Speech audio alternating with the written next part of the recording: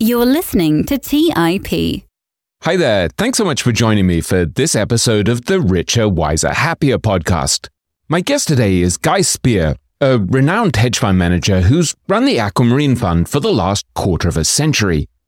Since launching the fund in 1997, Guy has beaten the S&P 500 by 200 percentage points and the MSCI World Index by 364 percentage points. A lot of very smart and fiercely driven hedge fund managers have fallen by the wayside during that time. So the fact that Guy has not only survived but beaten the indexes is no small feat. This conversation is a special one for me because Guy is also one of my closest friends. I first encountered him when we were undergraduate students at Oxford more than 30 years ago. He came first in his class in economics there, then got his MBA from Harvard Business School, and later set up shop as a hedge fund manager in New York City.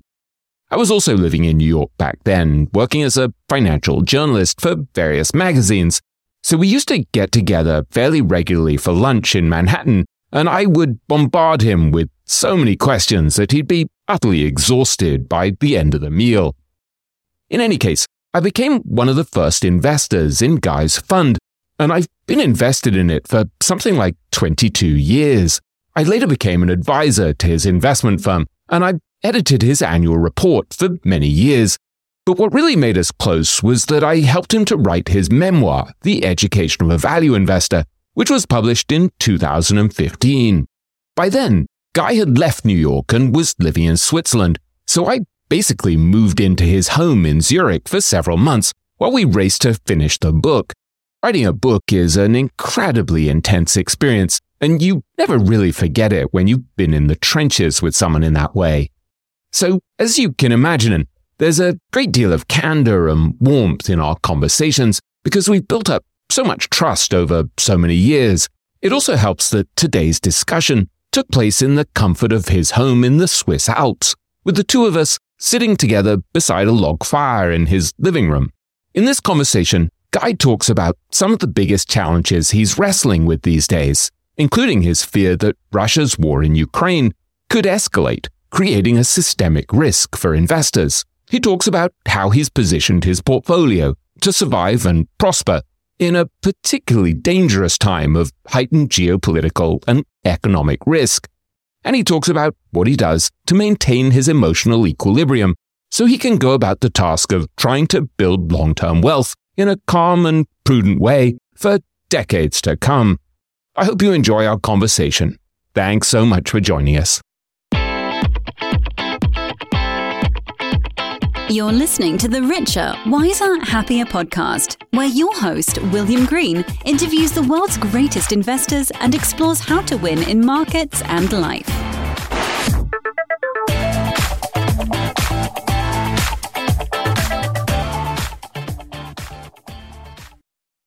Hi, folks. I'm absolutely delighted to bring you a truly unique episode of the Richer, Wiser, Happier podcast. I'm here with my very old friend, Guy Spier, in the living room of his lovely home in Klosters. It's a beautiful ski resort in the Swiss Alps, and it's snowing heavily outside today. So Guy should be out skiing and having fun, but instead is here to chat with us about investing in life. So Guy, thank you so much for joining us. It's a great pleasure to be here, William. And yes, it is snowing. But I think I'd be cross-country skiing today if I was out and not doing reading or investment research. I wanted to start by asking you actually about living in Switzerland. You lived, I think, in London, Paris, New York, Zurich. You lived in Tehran, I think, as a child at some point. You have Israeli, South African, and German heritage. You're married to a Mexican. You speak about 5 languages, so you're somewhat international. So I'm curious as to why you ended up settling in Switzerland, of all places, and also, more importantly, perhaps, how it helps you as an investor to live in this slow, beautiful, somewhat sedate, calm place. Yeah. Isn't it fascinating? Where do you end up? And I lived 18 years in New York City. And for the time that I was in New York City, I really did feel like I was a New Yorker. And I feel like I take that New York spirit that's deeply embedded inside me with me. But the problem that I found in New York City, which has nothing to do with the amazing city that it is that when I'd arrive from somewhere, I'd be calm and my nervous system would be calm for about a day or two. And then suddenly my nervous system would be converted into kind of a jangling mess. And it's kind of summarized by this idea of a New York nanosecond. And the joke is that a New York nanosecond is the time that it takes between the lights in front of the taxi in front of you turning from red to amber, and the taxi behind you starts hooting. And so there's this sense of sort of constant movement, which is incredible if you have a tendency towards melancholy or depression. But it would set me on edge, and I think my nervous system was constantly anxious. By contrast, what I found when I was in Switzerland was that all of the elements of the way Switzerland operates, and it basically everything seems to operate like clockwork. If something doesn't operate like clockwork, it's something that is almost newsworthy, was calming of my nervous system and put me in a stable, happy place. I think that I realize now that I've done really well in institutional environments that take care of many details and of random factors and kind of put you in a kind of a box towards which allows you to go in the direction that you're going. So in New York, there isn't a box. There is infinite possibility and opportunity. And by contrast, what I found in Switzerland is that I was calm and able to focus on the things that I wanted to focus on. And the environment is so stable and is so predictable that enables me to focus on the stuff that I need to. I mean, at the end of the day, what I keep telling to people is they say, isn't Switzerland boring? And the answer is yes. And that is really, really good because I need boring around me. I have enough things going on in my head that I don't need to worry, that I need an environment which doesn't distract me. But what I would say is that as you bring it up, if I think of New York, which is I think one of the best contrasts to Switzerland, is that I used to say in New York, you could never get lonely or unhappy because all you need to do is to go into the street and there's infinite inspiration and infinite opportunity. And so I think that there's a danger in a country like Switzerland that you can become melancholy. And the great news is in Switzerland is that you have very easy travel. So it's Switzerland as a base, but with the opportunity to travel to places which are noisy and full of possibility and opportunity. You said something really interesting to me the other day as well. I was remarking on how beautiful the woodwork and the finish in this house is. And I've been staying with Guy for the last week here, probably wearing out my welcome at a certain point. Not at all, William. And everything is so beautifully finished. The quality of everything is kind of extraordinary. And I was quizzing you about this, and you said that people who are doing plumbing and electricity and woodwork, they're paid something like $200 an hour here, that things are set up so that it'll last. So they charge a fortune for woodwork, but then it'll last forever. It'll be beautifully done. And it's interesting to me, the parallel between that and your investing career, where you're trying to find high quality companies that are going to endure. And I'm wondering how that culture of excellence, quality, longevity helps in some way, how that's conducive for the type of investor that you are. It's really interesting where your appreciation of that comes from. So for the listener's interest, William started asking me about the bathroom and the seals and the way the finish was done really to perfection. I mean, there's no way that you could change that. But where I started connecting to that was when I discovered a brand of furniture that was in the Swiss Re offices and the Credit Suisse offices in New York, which is this company USM. And USM furniture, for those who know it, is this incredibly durable, very simple lines, and also infinitely variable in that you can reconstruct it in any way that you want. So I think that I was drawn to that quality in Switzerland that wants to make things durable and practical. And exactly why it happened in Switzerland, I think it's got something to do with the mountains. But it's not just to do with the mountains, meaning that when you live in the mountains, especially the way it was historically, every winter you might be snowed in for 6 months. So you really had to be prepared and you had to plan for the way the winter would go, and you'd have to have all the things that you needed for 6 months because the only way to come in and out of the valley was through dangerous mountain passes where people potentially died from the cold or from the storms, from the winter storms. But that is combined with this kind of, I'm sure that maybe you or other contemporaries of ours read Weber, Protestantism in the Spirit of Capitalism. And this guy, Weber, who was a sociologist, studied the impact of Protestantism and that Enlightenment view of religion on people. And there's this idea in Switzerland that you should blend in on the outside, and the quality all comes from the inside. So those values run deep in Switzerland, and I can't even start to try to describe exactly why they exist and how they exist. I think that I'm not sure that Switzerland inspires me to invest in those kinds of companies that have the same qualities more. It's just that I am deeply drawn to that. And I think that when you're a scatterbrain, the way I am, you would think that a scatterbrain is drawn to chaos. But we're not. We're drawn to things that we can rely on and that can be certain about. So whether it's Switzerland, whether it's my wife is incredibly structured in the way she lives her life.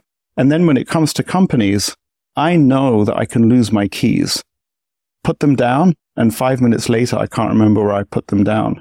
When you live in that kind of world, you need that quality and certainty and predictability of how something will function around you. And why would you not look for that in companies? So it's not so much that Switzerland inspires me to look for that. It's that the qualities that I find in Switzerland are also the qualities I'm looking for in companies. And what actually I find remarkable is that there's such a clear parallel for me between the world that Warren and Charlie want to live in, but I'm drawn to that as well. I'm drawn to those Midwestern values. Warren and Charlie buy companies that are kind of set and forget in their ideal world because they have those qualities. So much in Switzerland is about set and forget. But so many other people don't seem to make the connection. I find it surprising that there isn't a closer interaction between Swiss businesses and the mindset of Berkshire Hathaway. We've spent a lot of time in the last few days talking about this very strange and slightly tumultuous period of boom, bubble, and bust that we've gone through over the last few years. And you've been talking about how a lot of very smart, successful fund managers, including close friends of yours and mine, got sucked into a lot of these companies that seemed crazily overpriced, but were very high quality. In some cases, at least very high quality, or at least very promising.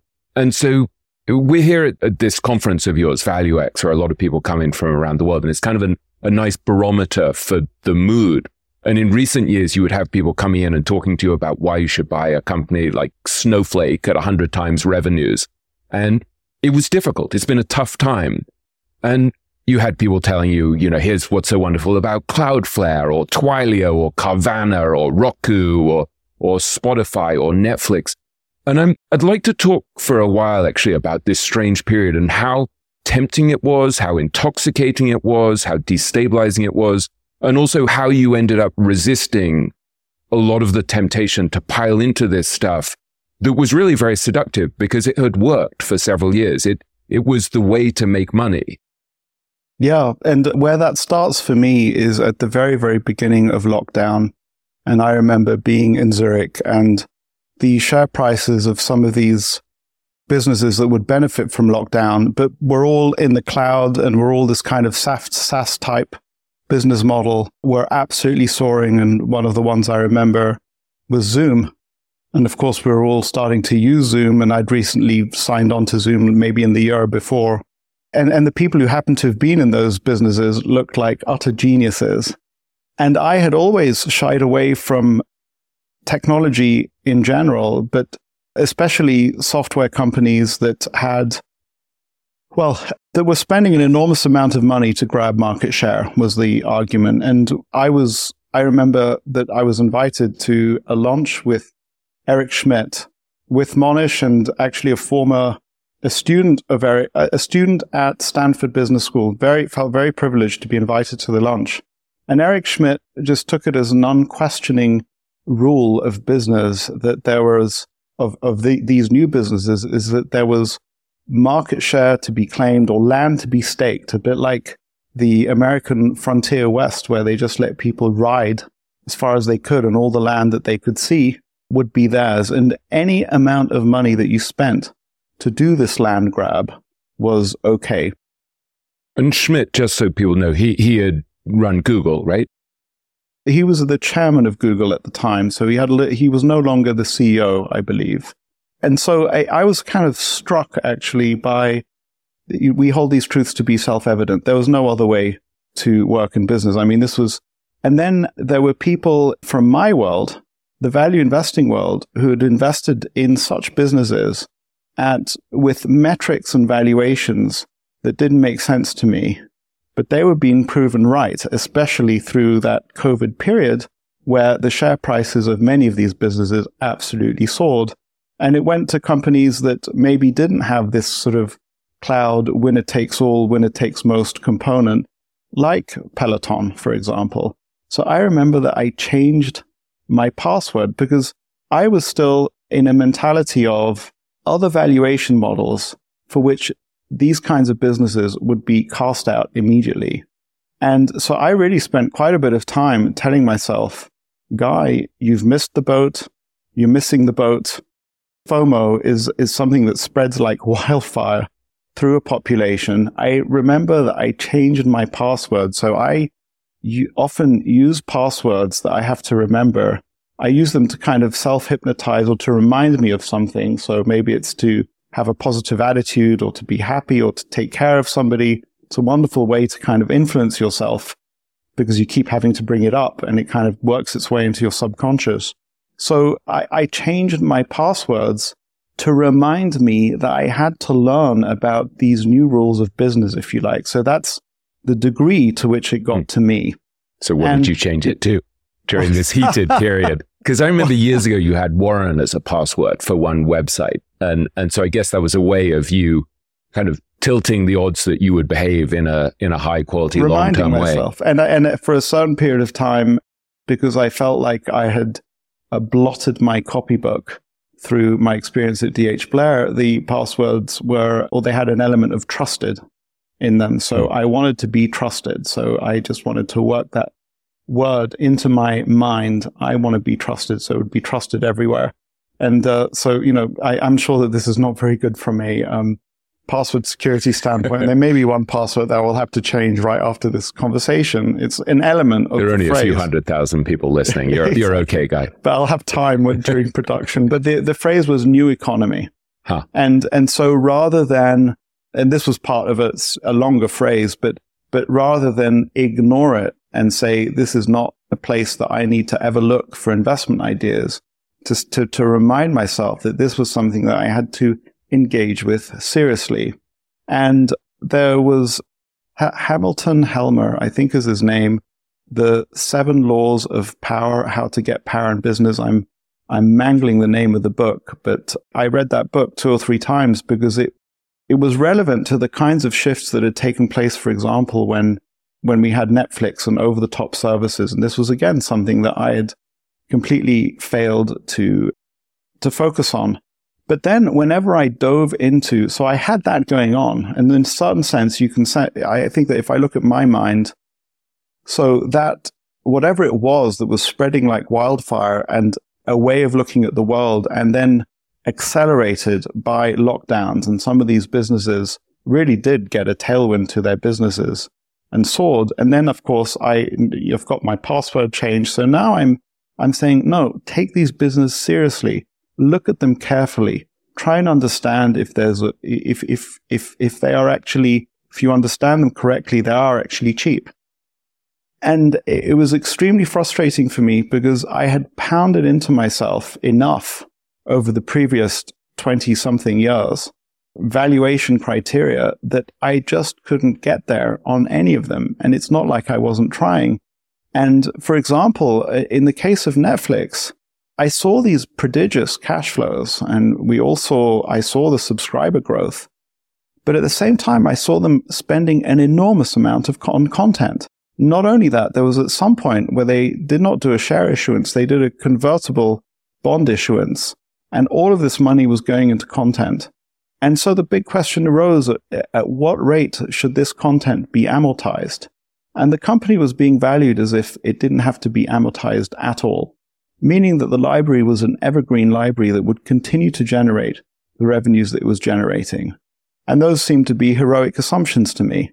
And for what it's worth, at one point I rejected Disney for the same reason, because in these content companies, they're just sinking a huge amount of their free cash into movie assets, which are kind of these random assets. Some turn into a franchise that lasts forever, like Star Wars or Aladdin, and others turn into something that was watched once and is rarely watched again. And if you just don't know where on that spectrum it sits. And in other businesses, some of them weren't even cash flow positive. And so you had to go, Michael Mabusian has this wonderful piece where he talks about how to analyze businesses based on this idea of unit economics. And unit economics, in a certain way, we talk about, Charlie Munger talks about how EBITDA is not a real measure of earnings. And this takes you one step further. Use a ruder term than that. That's true. Beginning with the word bull. Yeah, and yes. And, but you're going one step further and you're saying, actually, free cash from operations doesn't matter. The only unit of analysis that counts is unit economics. So what is the cost of customer acquisition and what is the lifetime value of that customer? We're talking about lifetime value of the customer. You're making assumptions about what's going to happen over the next 30 years. That is an extremely long time. In businesses, which traditionally technology has been something that you can easily or over time constantly gets competed away by innovation. So can you really rely on those? Now, on the other side, it only dawned on me way after other people, and it was frustrating for me because I had friends. I'd gone and given a Google talk invited by Sarab Madan, and I'd gotten to know people who worked in Google's cloud business. And what we understood from Amazon was that these cloud businesses have amazing moats, because once you're locked into that particular cloud, then it's very, very unlikely that you're going to want to shift. So a lot of these businesses, especially with the soaring share prices, the people who said, well, unit economics is the way to do it, were being proved right. But I was enough of a dinosaur, let's say, that I didn't feel safe updating my valuation models to that degree. And there's something where, I think I brought it up to you over the last few days. If I go back to those beautiful days after the financial crisis when Monish calls me up and he says, there's this amazing CEO and he's running a company called Fiat, and Fiat's got a $4 billion market cap and $120 billion in revenues. And so you kind of say, if this company can earn 1 or 2 or 3% on those revenues, which is a perfectly reasonable thing to expect, then this thing is potentially trading at only 1 times earnings or not far from 1 times earnings. And that is a very, very safe, low to the ground valuation, which is grounded, if you like.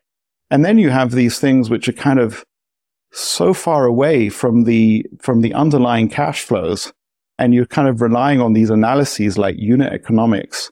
And despite being desperately wanting to be able to say to myself that this made sense, I would find myself disappointed and in a way sort of my heart sink. I remember listening to a podcast with the CEO of Roku, and I discovered on that podcast that this man had a very close relationship with Reed Hastings, that Reed Hastings had invested in Roku. And I understood what Over the Top was doing, and I myself saw how little I was watching, say, cable TV, and how much I was looking at these various apps that appeared on my TV and allowed me to stream all sorts of things, and that Roku was at the absolute center of this. And so I would excitedly then bring up the accounts of Roku, and I'd just be utterly disappointed to discover that I was looking at a $40 billion market capitalization and revenues of less than $1 billion. And with that, I was just almost unwilling to look further. The idea of walking down into that cave or walking down that path made no sense to me at all. And so I was stuck there, and I wasn't able to invest in them, while the people who were invested in them looked smarter and smarter and smarter.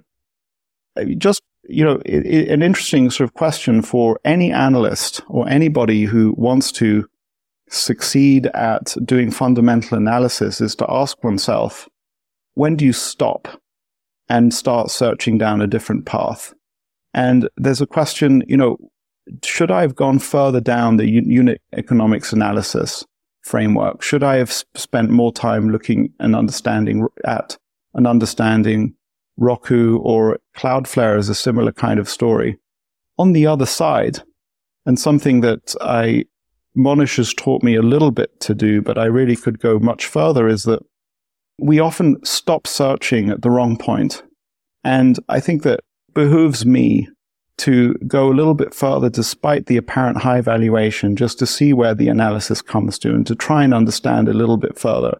I think I probably stopped too soon, but it's kind of unbearable to me. I'd trained myself not to do that.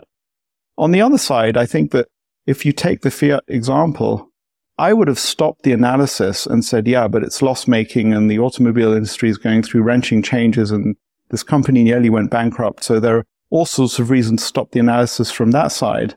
And what you need to do is keep going just to see where you get to and to see if there's subsidiaries, for example, in the case of Fiat, even if you assumed, which wasn't the case, that the whole of the traditional automobile business was not worth anything, they had this jewel called Ferrari, which anybody who held the spun out shares of Ferrari has got multiples of our original purchase price just from the spun out shares. So sometimes something looks really ugly and you have to go further down the road.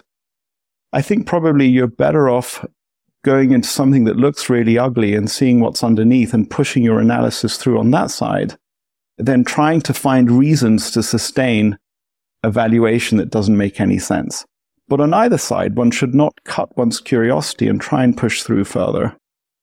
Why do you think these friends of ours who are really smart, really thoughtful investors got seduced and were able to suspend disbelief and suspend skepticism?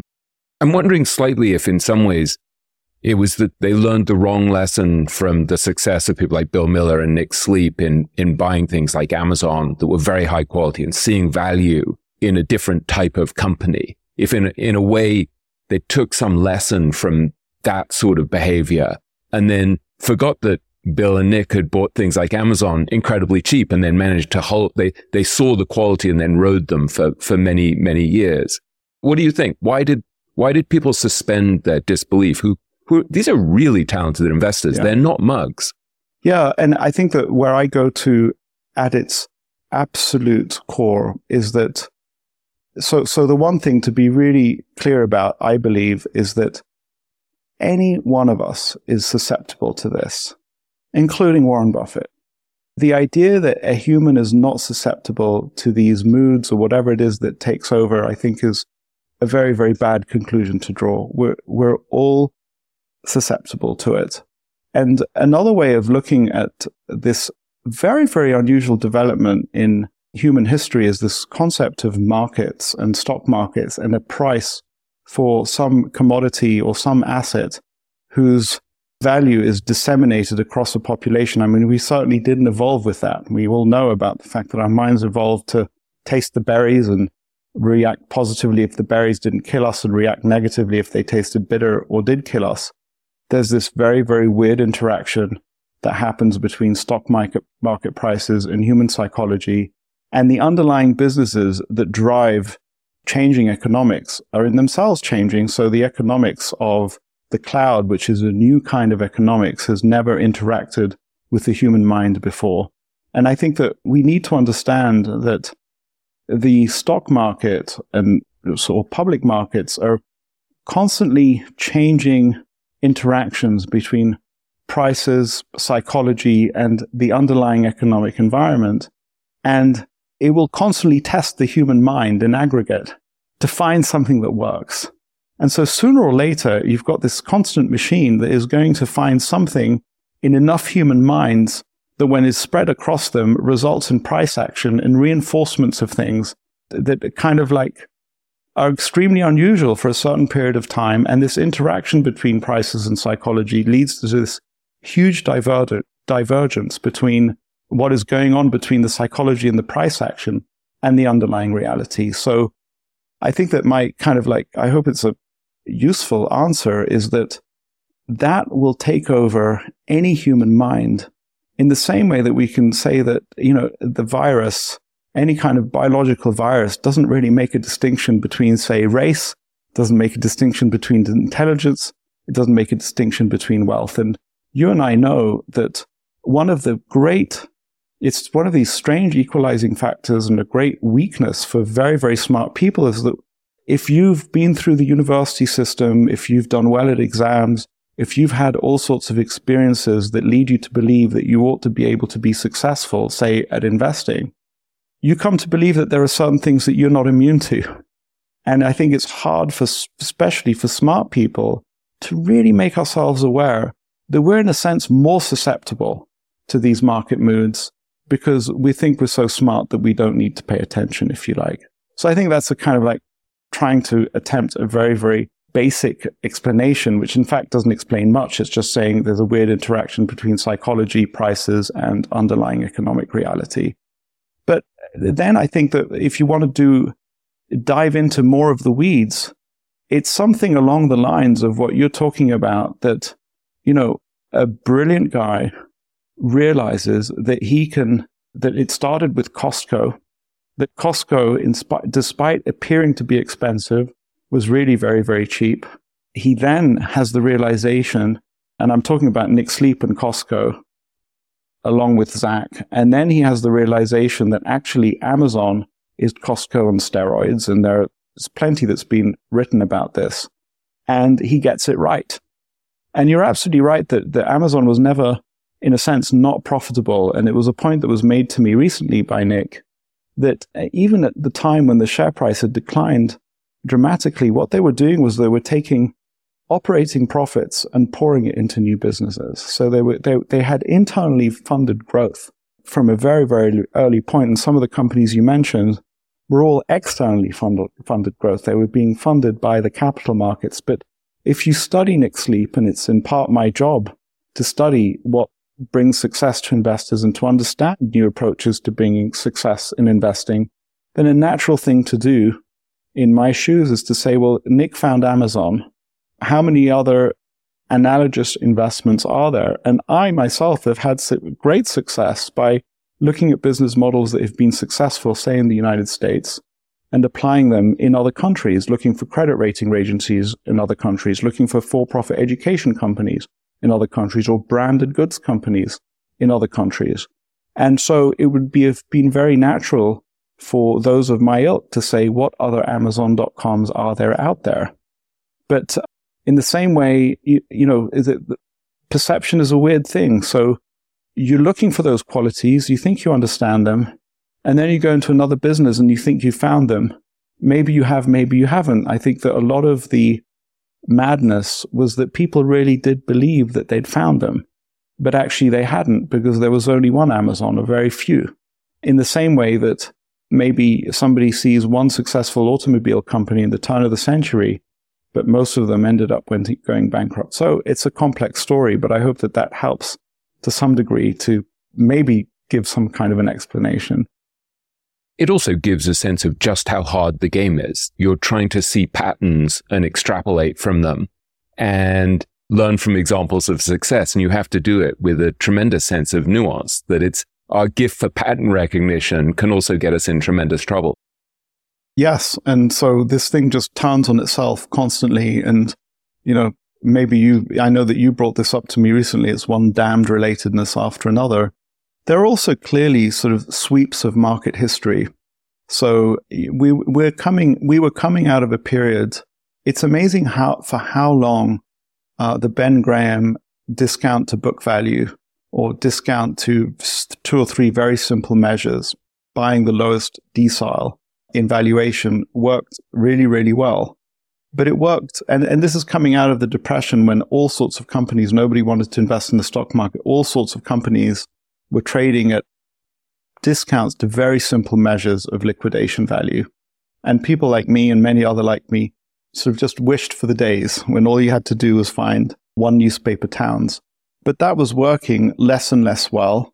But what was extremely successful, starting with Warren, was looking for these better businesses. And you have Rain Cunniff and other firms looking for better businesses. It's a very natural progression to go from looking for better businesses, high returns on capital, high returns on incremented invested capital, not looking for, say, book value, but valuing the brands inside the business based on their intangible value and not tangible value. Because if you try and liquidate the brand, you're not going to get anything. And then take it yet one step further into unit economics, lifetime value of the customer. And I remember with a good friend of ours going through the valuation of Salesforce. And Salesforce invests an enormous amount in marketing. They do these, I don't remember what the name of the conferences are, but they're incredible events where they invite speakers. I've attended one in New York City, thousands of people attending, some amazing brand name speakers. There are amazing opportunities to learn, not just about, at its core of those conferences, how to implement Salesforce in your business, but how to improve your life in any which way. But in order to reach a reasonable valuation for Salesforce, at the end of your value of your model, you had to take away those marketing expenses. You assume that they're no longer necessary, and you have to make huge assumptions about how many customers leave you every year, because that sort of determines the life cycle, how much you've invested now for the revenues that customer is going to generate. And you had to make, well, we will discover whether there were heroic assumptions or not. Maybe there were not heroic assumptions, but I ended up having a debate in my own mind whether the assumption was heroic or not. And that the decision as to whether that company was cheap or not would have actually turned on whether the assumptions in the model were generous or conservative. And that's a whole new world that seems to me to have been kind of a step too far, at least when it comes to value investing and getting more, now that I'm listening to your podcast, Fred Martin, who's repeated this word in such a beautiful phrase in such a beautiful way, price is what you pay, value is what you get.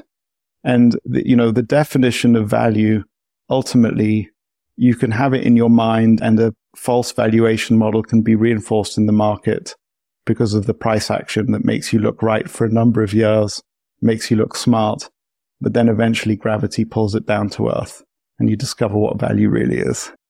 Let's take a quick break and hear from today's sponsors. Today's episode is sponsored by Range Rover Sport.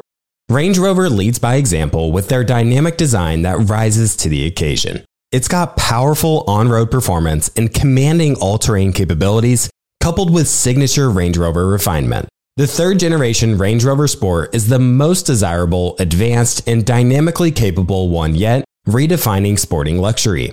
It's got advanced cabin technologies such as active noise cancellation and cabin air purification, offering next-level comfort and refinement.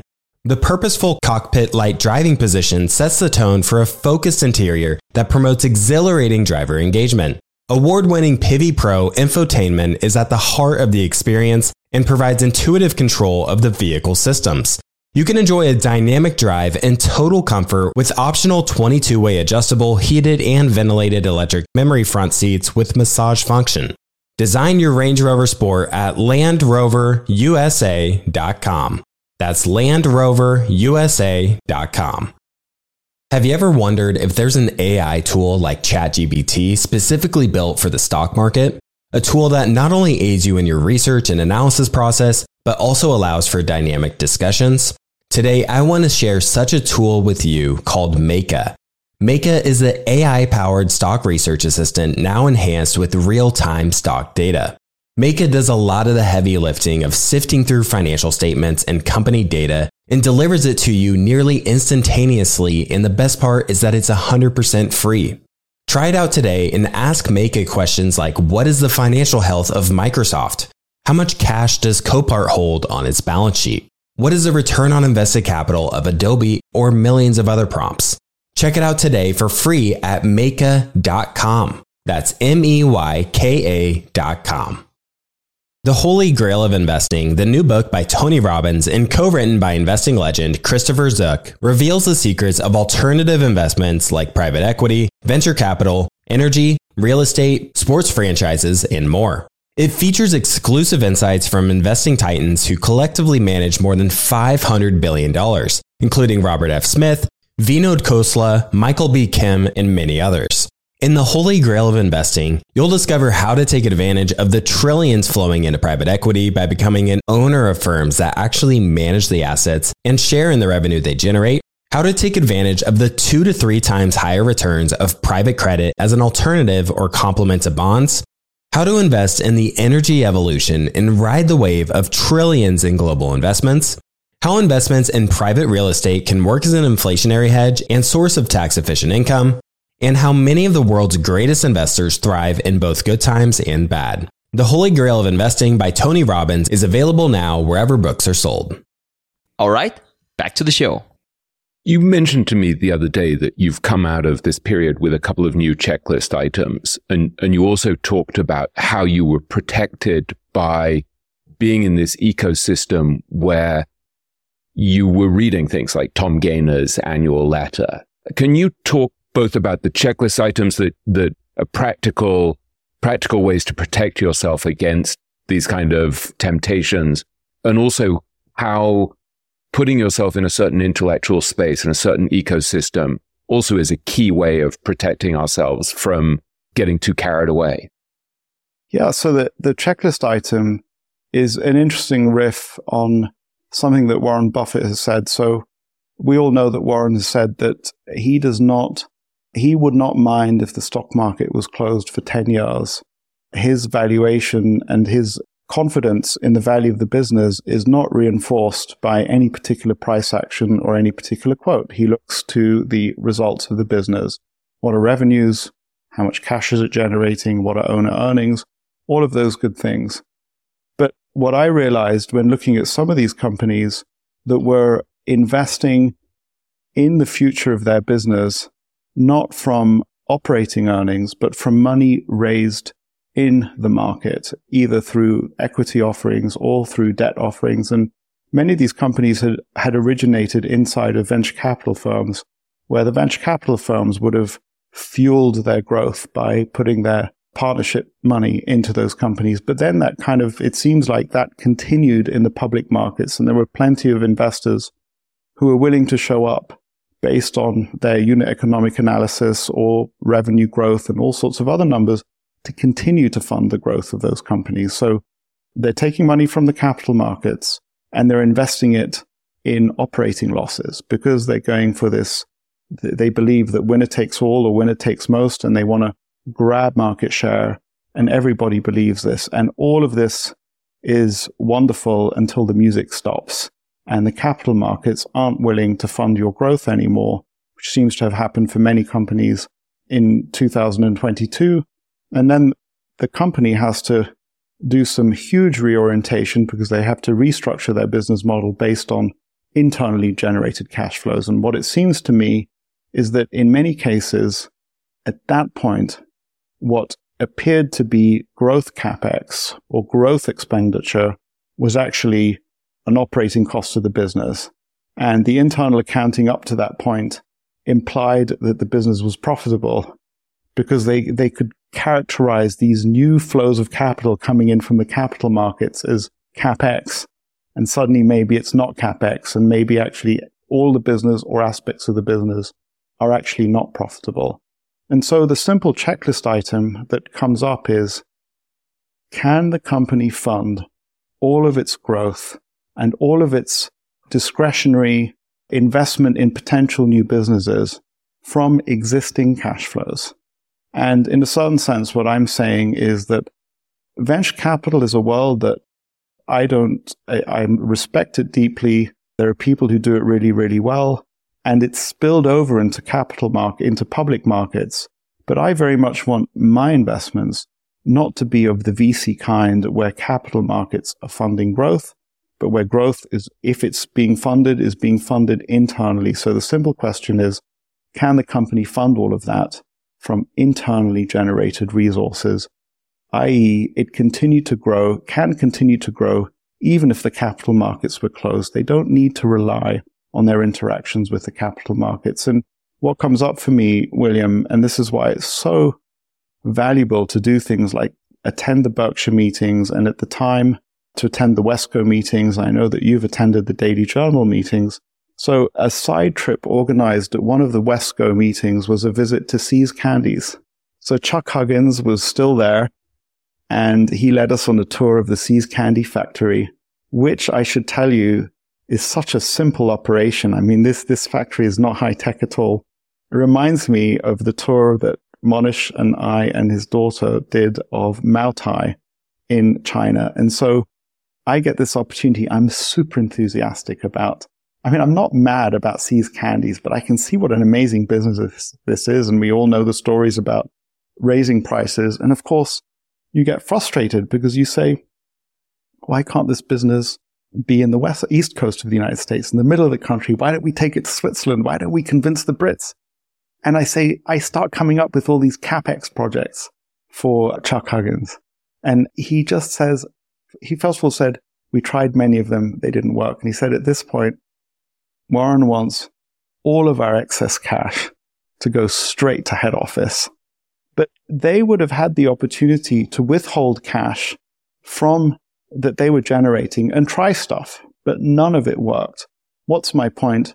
Warren will allow the investee businesses to make investments and not send cash up to head office to reinvest elsewhere. But what he's not going to do is he's going to look very carefully if he's actually sending cash down to the subsidiary companies. And effectively, the only company that I know that he regularly does that for is the energy business, where he can be very certain that the new cash that he's sending down into that subsidiary is going to be invested at good rates of return. In, I believe, I don't know the internal operations that well, probably every other business, he does not do that. So in a certain sense, I'm applying that rule to my investments in the public markets. If you're a company that I'm invested in and you're looking to raise money, you're like Netflix and you go and do a bond issuance for $18 billion to invest in new content, that's a no-no. If you're such a good business, why can't you take your internally generated cash? Why can't you take the revenue that is coming from customers, pay all your expenses, and from what's left over, just use that to invest in new content? And if the CEO were to come to me and to say, but we're doing a land grab and we need to raise this money so that we can go faster, then the answer to, in my mind, not that I have to say this to the CEO, is, well, you can't be that good a business. Because if you're under the gun to grow so fast and otherwise things will go south on you, you're obviously not that great. And there's businesses out there that are far more sedate and are reinvesting constantly in things that widen the moat and that enable them to go into adjacent spaces without having to tell a story to the stock market. So that's the checklist item. I took a long time over it and I took you on a little journey, but I hope I brought you back to the right spot. But I didn't answer the second part of the question, which I think was equally valuable. Yeah, the ecosystem. Oh, yeah. So that, in a certain sense, is far easier to answer. And it's really, really important. So that checklist item is a way of me trying to train myself in a way of thinking that's going to stop me from making mistakes. And if I simply make that distinction and cut off all those companies that actually VC-type funded investments that are in the public markets, I'm going to save myself, I think, a lot of brain damage, a lot of hassle. But the ecosystem for me, and I think, I think it's a shame. I think I have friends who would have benefited from attending the Berkshire Hathaway meetings every year. There's an idea that comes, I don't know where I read it first, but the Sabbath, the Jewish Sabbath, is a cathedral in time. And how is it held up? How does it sustain itself through time? How do people manage to keep the Sabbath? And the idea is that it's mountain ranges held up by threads. And as you and I know, that the rules around the Sabbath they're not infinite, but they go into enormous detail. You can ask yourself, why do they go into the enormous detail? There are rules for those of you listening who are not maybe that interested. There are rules where one should not pick up a pen if you're an extremely observant Jew, not because the pen itself is going to lead you to violate the Sabbath, but because it's an object whose only use would be to violate the Sabbath by writing, so don't even pick up the pen. And in a way, it's like not opening a Robinhood account. That you once said to me, move the candy away. You were saying to me the other day, why do you feel like you have to check your stocks every day? And I never seem to buy or sell them. I mean, I just sit on them. But it's really, I haven't seen you once in the week that I've been here check what's happening with your stocks. Yeah, no, I haven't actually. I haven't, and that's absolutely right. And so you're making the exact point. And once you find that rule, once I've found a rule like that, then work on it and actually implement it. So whether it is visiting the Berkshire Hathaway meeting every year, simply the act of going to the Berkshire Hathaway meeting is going to put me into a better place. Or when I discovered that Nick Sleep, and it was really beautiful. So they have the most wonderful office just off the King's Road. You visited it, haven't you? Yeah. So, the first time I look for the Bloomberg monitor because I know he's got one. And it's on a low bench and it's uncomfortable to look at. And Nick says, yeah, we don't want to look at it that often. And both he and Zach have talked about this. So in my case, when I saw that, I canceled my subscription from Bloomberg for, a period of time. But I gave it to our CFA, Mark Chapman. I said, Mark, you look at the Bloomberg. Eventually, I decided that didn't work for me. But what I did do is, those of the listeners who have experience with the Bloomberg monitor, is that you can set up these elaborate trading screens and change them to exactly the way you want it. And for a certain period, I played with that. And you can set it up in such a way that it launches one of those things automatically. And you have one or two monitors that are just like wall-to-wall carpeting of enormous amounts of data. And I had this idea that I could structure it in a way that worked for me. And at some point I realized, no, first of all, I'm not going to use that functionality on Bloomberg. It's just not useful for me. And actually, modus operandi is it's on my desk, but it's closed for a lot of the time. So that's what works for me. But what's really important is that, and this is something, again, I just think that the Jewish way in halakha is really interesting. So again, forgive me if I'm diving down a Jewish rabbit hole. Yeah, and halakha are laws, basically. It's the laws that keep you on the straight and narrow so you don't mess up too much, hopefully. So here's a fascinating thing is that, so the listener might not be aware that the question arises, what if a devout Jewish person finds himself eating pork? The rabbis who try interpreting halakha don't step away and say, oh, then you've lost the game, you've sinned, that's that. Even in the way you break the halakha, there are better and worse ways to do it. They go in the Talmud into, if a man wants to commit adultery, how should he commit adultery? So that's not saying that adultery is a good thing. It's saying that the God's presence or the divine presence never leaves you. The observation never leaves you. You are never, no matter how badly you behave, you are never removed from the obligation to improve your behavior. So if you apply that in investing, the point is, I didn't do the Nick Sleep solution. But if I'm putting the Bloomberg monitor on my desk, there are better and worse ways to do that. If you decide to open a Robinhood account, there are better and worse ways to do that. If you decide to day trade, there are better and worse ways to do that. If I go to the Berkshire Hathaway meeting, there are better and worse ways to do it. I can go to the Berkshire Hathaway meeting, as you know, from collaborating with me on my book. I could go and hang out with a bunch of New York investment bankers who sat in the back and were kind of semi-critical of what was going on and called it a cult. Or I could say, I need to imbibe as much of this as possible and find my group of Indian friends and queue up on the first day and sit at the very, very front.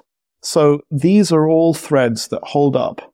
And I can tell you that I got into a debate in my office over this, and just to remind ourselves, how do you create a protection against getting caught up by the madness?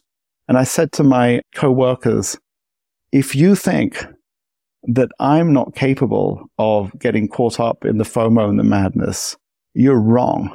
The only reason why I might not have been caught up this time is that I did enough of those other things. And before handing the mic back to you, I'll just leave everyone with one thought that almost haunts me, William. And I will never forget it, and I keep repeating it. And forgive me if you've heard it come out of my mouth before.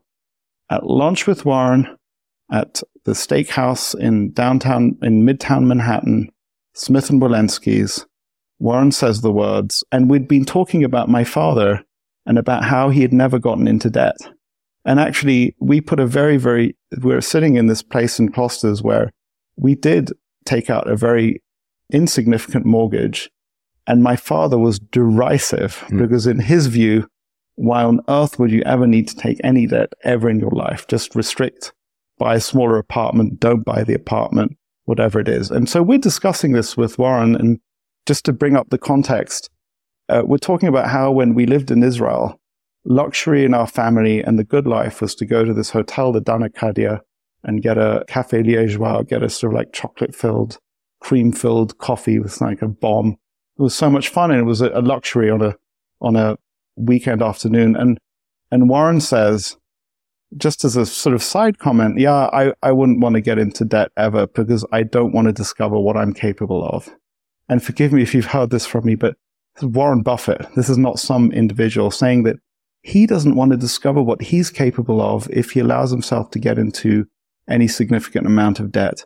So if Warren is worried about that, how worried should I be about all sorts of other things, not just about debt? If I hang out too much with people who have Robinhood accounts, or so if Warren can get himself into the wrong environment, which would result in bad decisions, I certainly can. And I really do think that it's a constant work of channeling ourselves into a positive direction. And when we see a fork in the road, when we see an opportunity, I gave this phrase to you, take the high road and realize that it's not just one decision. And this is something that, again, comes through in Berkshire's, in Warren's decision-making over all sorts of areas. Assume that the decision you're making this one time, which seems to be insignificant, is repeated infinitely across your life and across the universe for you, and what would the results be? And if it's positive, take it. But if it's not positive, then take the one that is less likely to lead to a bad place. So take the opportunity to go to the Berkshire Hathaway meeting. What's really hard and is that when you come to these FOMO new business models, it is my job to analyze that stuff. So I can't just dismiss them out of hand and say, this is rat poison squared, I'm not going to do it. I have to examine it and decide whether for me, it really is rat poison squared. And that's really hard because you have to go into those dangerous zones. You can't just stay in the safe and narrow. So Guy, one of the things that's striking is that you've come through this period that was relatively dangerous, right? You managed to escape relatively unscathed from the crypto blowing up. You didn't own any crypto. You managed to emerge unscathed from these hot, overpriced tech stocks blowing up. The only positions you had taken in that new economy were pretty cautious ones. You bought a very small stake in Google. You bought a small stake, I think a 1% position in Twitter that then you managed to get out of when Elon Musk bought the company. But now that everything's come down, prices have come down, the valuations have come down, the bubble has burst, it's striking that you still haven't actually done anything. You haven't managed to find anything to buy, and you're sitting on, I think, about 10% in cash, which is the most I've seen you sitting on for years. And I'm wondering why. Why are you going so cautiously? Why are you finding so little to excite you in a period where it's no longer so ebullient and so crazy and so potentially delusional? Sometimes William asks the question, you ask the question with the confidence that the answer is just going to pop up and there's going to be some profound wisdom. And I'm not entirely sure exactly why, so I can try and understand that. And before I try and understand that in real time, the fact that that's what I'm doing doesn't mean that it's right. It just means that this particular human has reacted to his particular circumstances up to now in that way.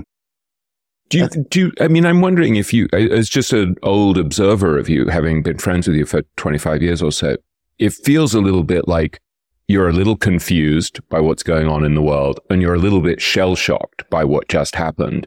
And there's an element of you being slightly in your bomb shelter, kind of peeking out now that the light has emerged and trying to think, what do I do here? Yeah, so one thing that I can go into a little bit if you draw me on it is how companies that I yearned for, I said, if only you had the right valuation, then I'd be excited about you. And we've mentioned it already, but I've yearned for Netflix. I've written about it. Reed Hastings is an amazing level 5 leader. And I look at it now and it just doesn't excite me, as you say, and I see more danger than opportunity. And I think that's the case with many companies whose valuations have come down.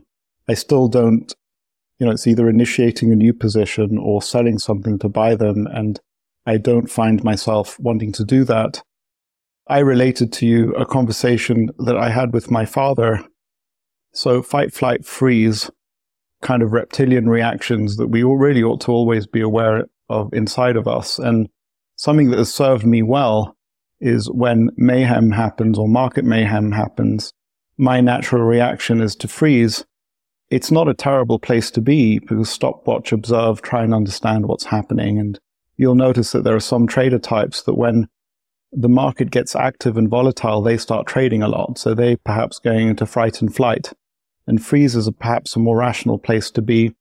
And you say come out into the light, but I don't see that at all. I think that I was really struck by a Harvard Business School professor who came on a sort of briefing call with a group of people who's a Russia expert. He was really shell-shocked by the Ukraine conflict and the increased probability of a nuclear exchange.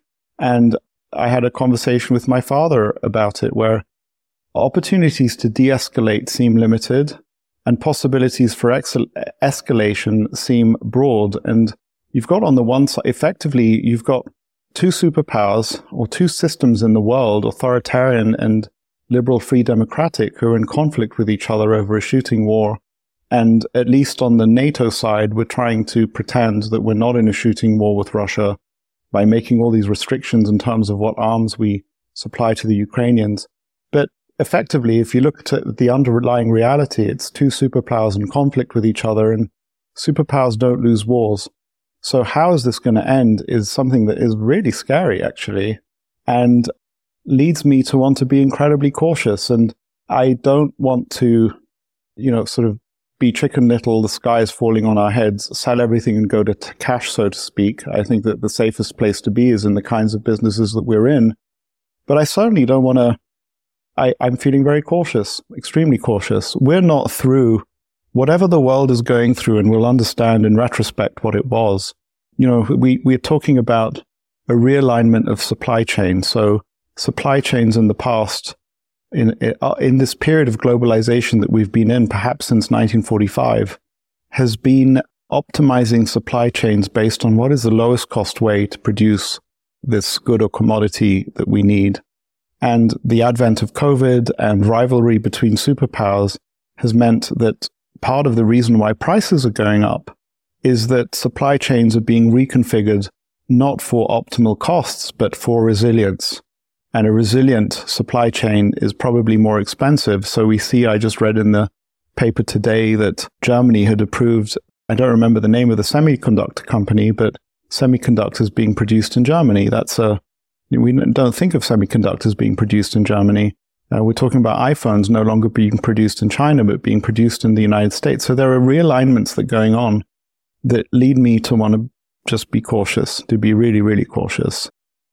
You were saying to me the other day that you actually feel like this is a bigger crisis than, say, the Asian contagion that you lived through in the late 90s or 9/11 or the global financial crisis. And it sort of took me aback in a way that you regard this as a more fundamental and potentially really systemic threat to investors. So I believe that I don't think it's hard to make the case that this is the biggest shift that is taking place in sort of global dynamics since World War II. Because the breakup of the Soviet Union in 1989 and the release of all those Eastern Europe countries from Russia's grasp and effectively into the West and many of them into NATO was a kind of a happy growth period. You had the creation of the European Bank for Reconstruction and Development was one of the institutions. So many of these countries joined the EU, some of them joined NATO. You had this idea that one way or another, Russia, a nuclear superpower, was going to accept a reduced role in world affairs. And despite the fact that it's still an empire. It's a country disguising an empire with many subcultures and countries within it, that it was going to kind of go off into history as the way that other great empires have gone off into history, like the Netherlands or the United Kingdom, and accept a diminished role and a productive role and take its place amongst the nation states. And it did that, or it appeared to be doing that, until it seems like one way or another, Russia decided that that fate was not acceptable to it. And actually Crimea had to be part of Russia, and potentially Ukraine. And I understand that in their maximalist version, they would retake the Balkans. And so suddenly we have raw superpower conflict. And that is, since World War II, we haven't had that really, it seems to me. And yeah, I feel like, and I don't know how that works out. And I really do buy into this book that I read by Henry Kissinger, World Order. The world, it's a realist view of world affairs. The world tends to order. Countries, even if they disagree, power blocks, superpowers, even if they fundamentally disagree, find a way to order in the same way that we found a way to live side by side with the Soviet Union, even though the Soviet Union had an ideology that wanted to turn the world communist, and many of us didn't want that. But exactly how that falls out right now, we don't know. And maybe that's just overly cautious.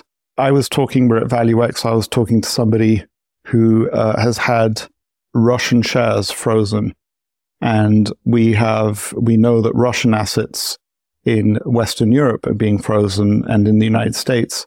And at least we have deep respect for property rights, such deep respect for property rights, that we will freeze Russian oligarchs' assets, say, but we won't expropriate them. And it causes a big legal issue for us, is that if we expropriate one set of people based on foreign policy, then who else would we expropriate? The property principle is extremely important to Western civilization, but the property principle does not apply as strongly in Russia, doesn't apply so strongly in any other civilization.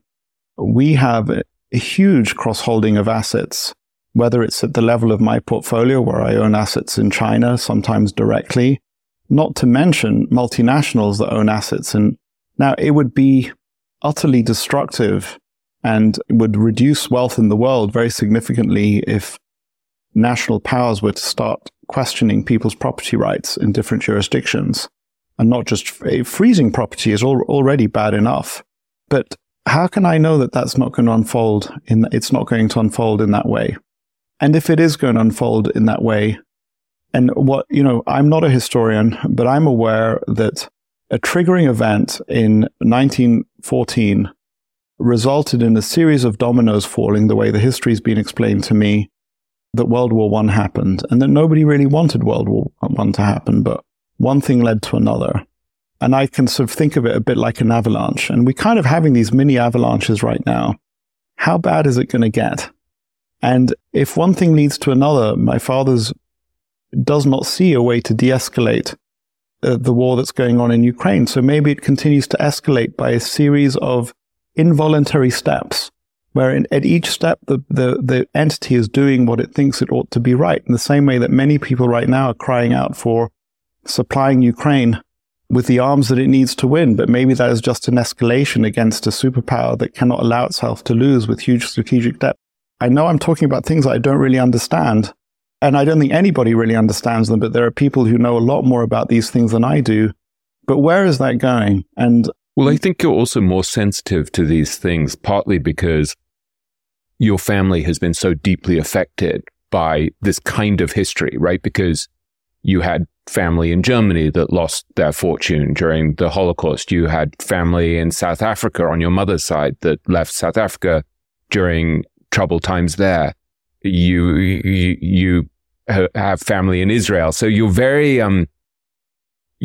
keenly aware of the way in which big global events can affect investors in extremely surprising ways. So maybe you're just more sensitized. And if we just go into one of those family histories, if we just forget about the Holocaust and what happened post 1938, 1939, but you take my family in Germany in 1931, 32, and they were living the good life. Life as good as we have here, prosperous life, full of opportunity. And by a series of remarkable events, this man who tried a putsch in Munich has suddenly won power. And by 1936, my grandfather can no longer practice law, and his properties are being expropriated one way or another. And their only chance is to leave. So how do we imagine the unimaginable? That was unimaginable to them. And in their case, all of their assets were in Germany. If by some reason they would have had lots of assets outside of Germany, life would have been a lot better because they would have been able to recover. In fact, it would have just been a case of moving country. Going back to one of your original questions, no doubt I've been drawn to the United States as a country of extraordinary strategic depth where world events are unlikely to affect you in that way. And I've been drawn to Switzerland as an island of calm and an island where property rights and individual rights have been respected for a very, very long period of time. So yeah, and I worship at the Church of Berkshire Hathaway and Warren Buffett and Ben Graham and value investing. But that can only take place within a framework that allows it to happen. And I have to be aware that potentially that framework gets destroyed. And maybe that's a 1% probability or less, way less, but it's still possible. And I want to survive that on the other side. And it's worth saying that in my view of the world, shorting things, betting that things will go down is not a particularly useful way of protecting yourself because ultimately you're relying on the system to pay you out on your short bet. And you need to be able to enforce that short bet. And maybe you'll be able to, but maybe you won't. And so sort of buying insurance, it's actually setting yourself up in such a way that if you have a very bad outcome for the next 20 or 30 years, you can still do fine, if you like. And so if I buy a new company, especially if it's outside of Western Europe, North America, then, by definition, I'm going out some way on my risk curve. So what do they talk about? Risk on and risk off in some circles. So you're increasing the risk in some way, and you're increasing the complexity of the portfolio, and you're increasing the number of events that can affect you. And yes, you're potentially diversifying as well. But we've been through a period of global growth, globalization, optimization of supply chains, people supplying all sorts of goods from all over the world. And I pray and hope that that will continue. Because it's the predicate of so much of the wealth that's been created. But what if that doesn't happen? It's interesting how heavily exposed you are, not only to the US, but actually to China and India. And you were talking to me the other day about how part of your reaction to this period of tremendous turmoil and heightened risk is to bet on big, powerful, almost unshakable economies like the US. You have a position in Switzerland in Nestle that you've owned forever, but no other Western European stocks. And then you have big exposure to China through things like BYD and the like, Alibaba. And then you own stuff in India. And I'm curious how you think about this question of investing in places like China that seem pretty fraught in some ways as actually a sensible place to be in a dangerous world. Look, we're dealing in hypotheticals that go way out. And I can't claim that my reasoning is watertight, bulletproof, the only way to look at it. So I can talk about why I think I'm making sensible decisions, but it could still turn out that in the light of new developments that there was a better way to organize oneself. So China needs the world, I've said in other places, and it was started off with General Motors. What's good for General Motors is good for the United States and vice versa. What's good for behemoths like Alibaba, Tencent, BYD is good for China. And because it drives rising incomes in China, what's good for China is good for those companies. What's good for the world is good for those companies.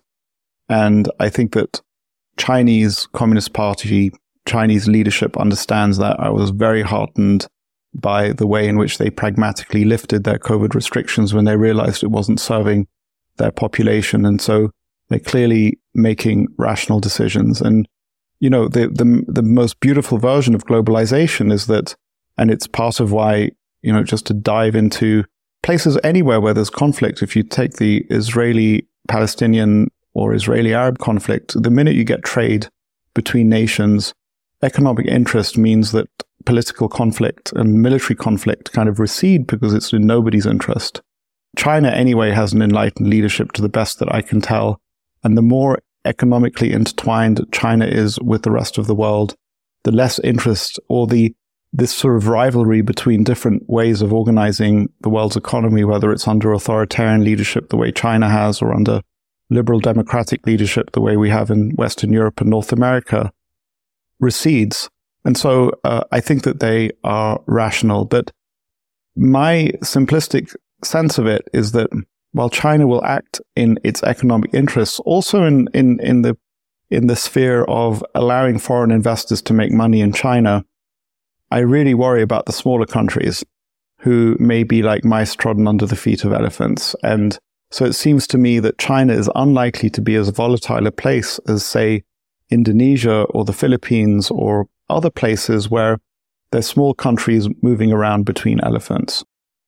You took a big hit last year from BYD, which was a very successful investment of yours that then maybe the valuation got a bit ahead of itself, or maybe people decided that China was a much riskier and less pleasant place to be invested than they had previously believed. And you also took a bit of a hit in India, where you'd had a very successful investment in an energy company, Indian Energy Exchange. And it really gets at an important question about patience and the willingness not to sell your winners.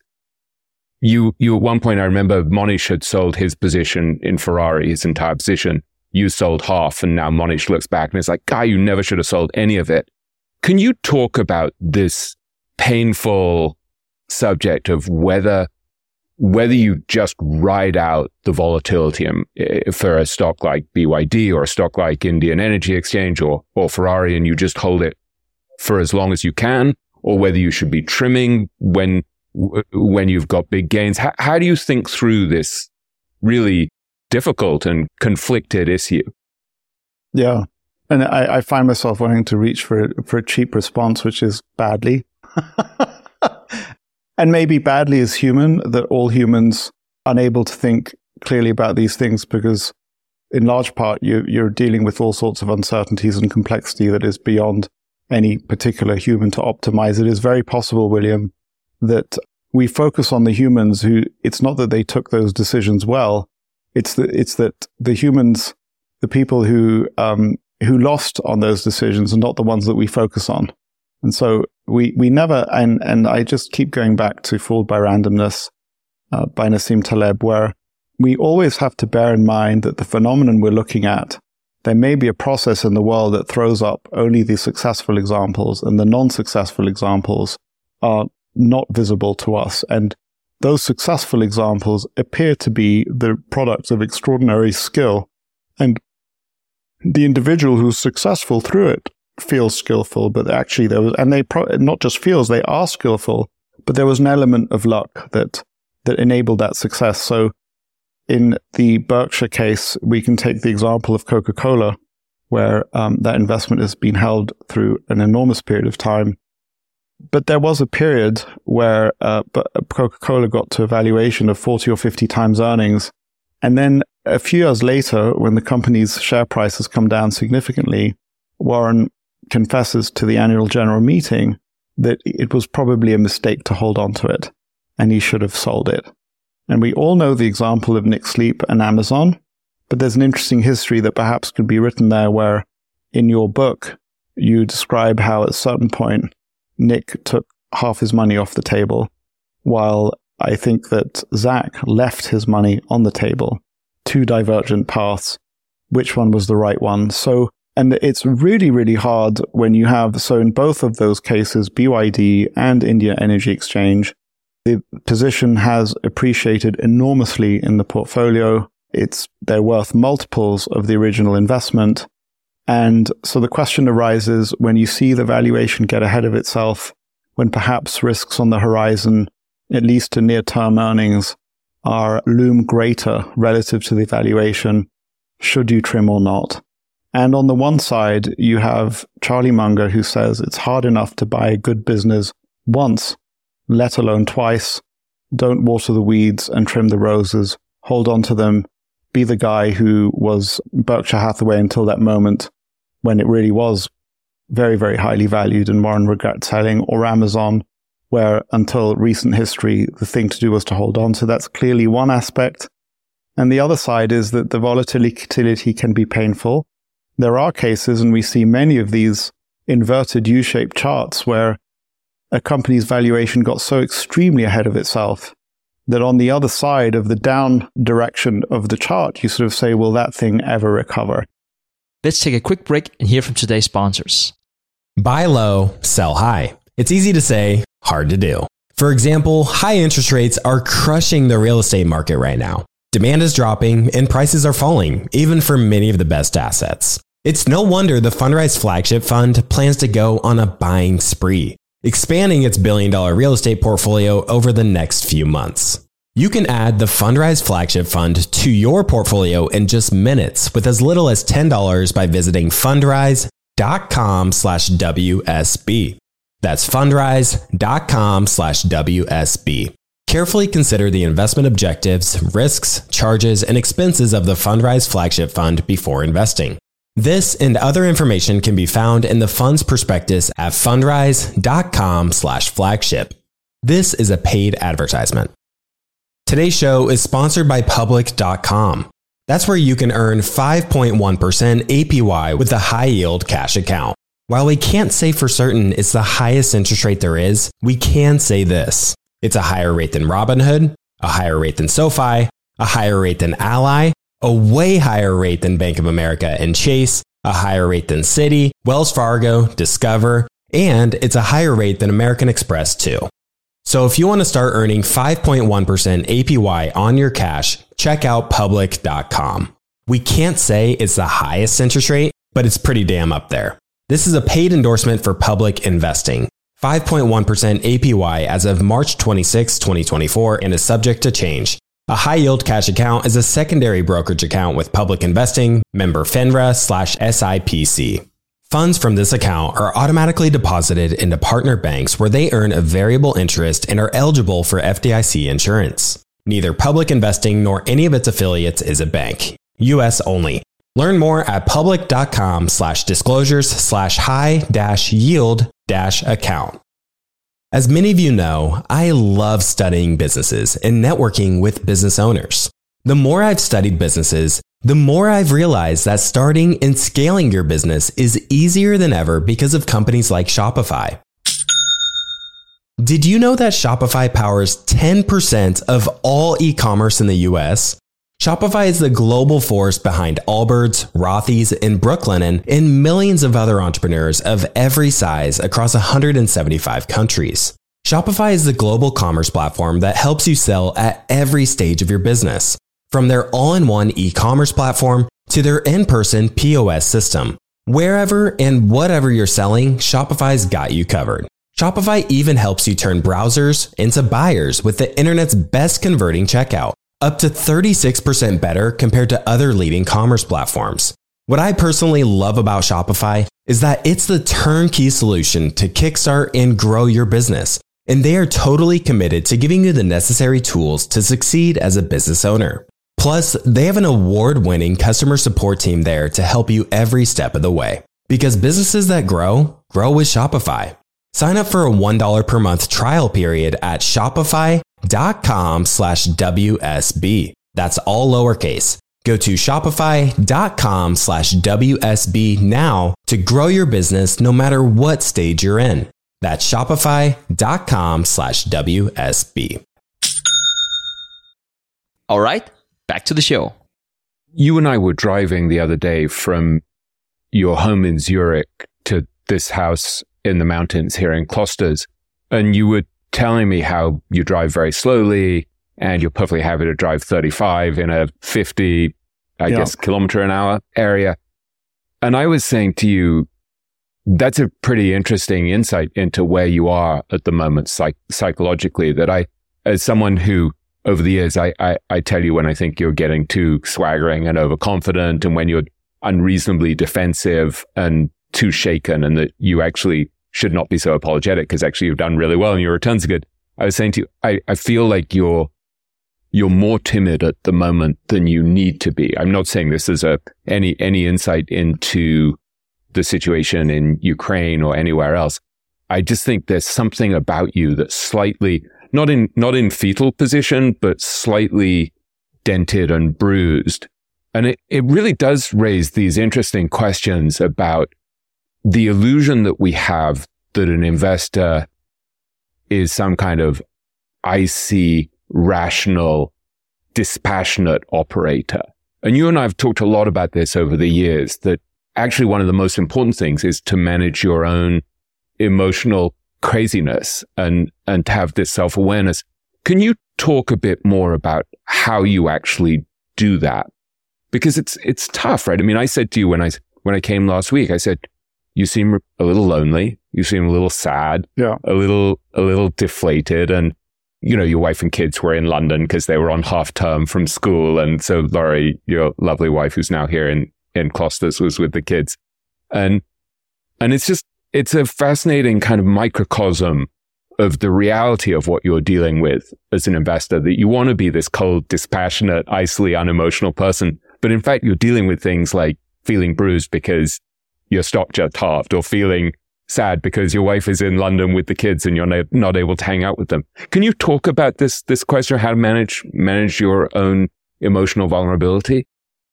Yeah, of course. And it's so extraordinarily important. And every person's emotions come from a very different place. As you and I are both close observers of Monish. And I mean, you've traveled with him in India. I've traveled with Monish in India. And I don't think that I will ever fully understand the way Monish's internal landscape operates, which is really, really different from mine, for example. And for what it's worth, I cannot, none of us can look at Monish and say, well, I need to operate the way he does, because I will never be able to reconstruct that internal emotional landscape.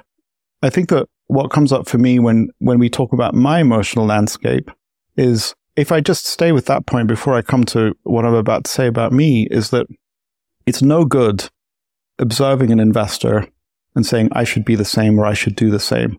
One thing that we never know is when they talk about XYZ company stock investment, what proportion of their portfolio it is. It makes a huge difference if that particular thing is 1%, 10%, 100%. And even though we can try and reconstruct their perspective, we don't really know that perspective. You might know of somebody who has a very concentrated position in XYZ portfolio that they run, but actually that portfolio is a minuscule part of their net worth, or maybe it is in a fee structure that they're making so much more money out of the fees that actually that position serves as a way to advertise what they're doing. So it's very, very hard to get anybody else's perspective. That's the really, really important. If I go to my own perspective and we take my mood a week ago and it's lifted probably dramatically or significantly, we have to take into account a number of things. We've talked about, and it just in very rough sense, we can talk about the war in Ukraine and concerns and conversations with my father. We can talk about these two positions that have declined, having gone up many times in India and China. We can talk about my wife had been away from me for a number of days and I'd lived through a number of dark days in Zurich. All of those factor into the mental landscape that I'm in. And I think that the answer for all of us, or at least the answer for me, is to cultivate a kind of a balanced garden. And so the balanced garden's got to have some trees and it's got to have some shrubs and it's probably got to have a lawn. What do I mean by that?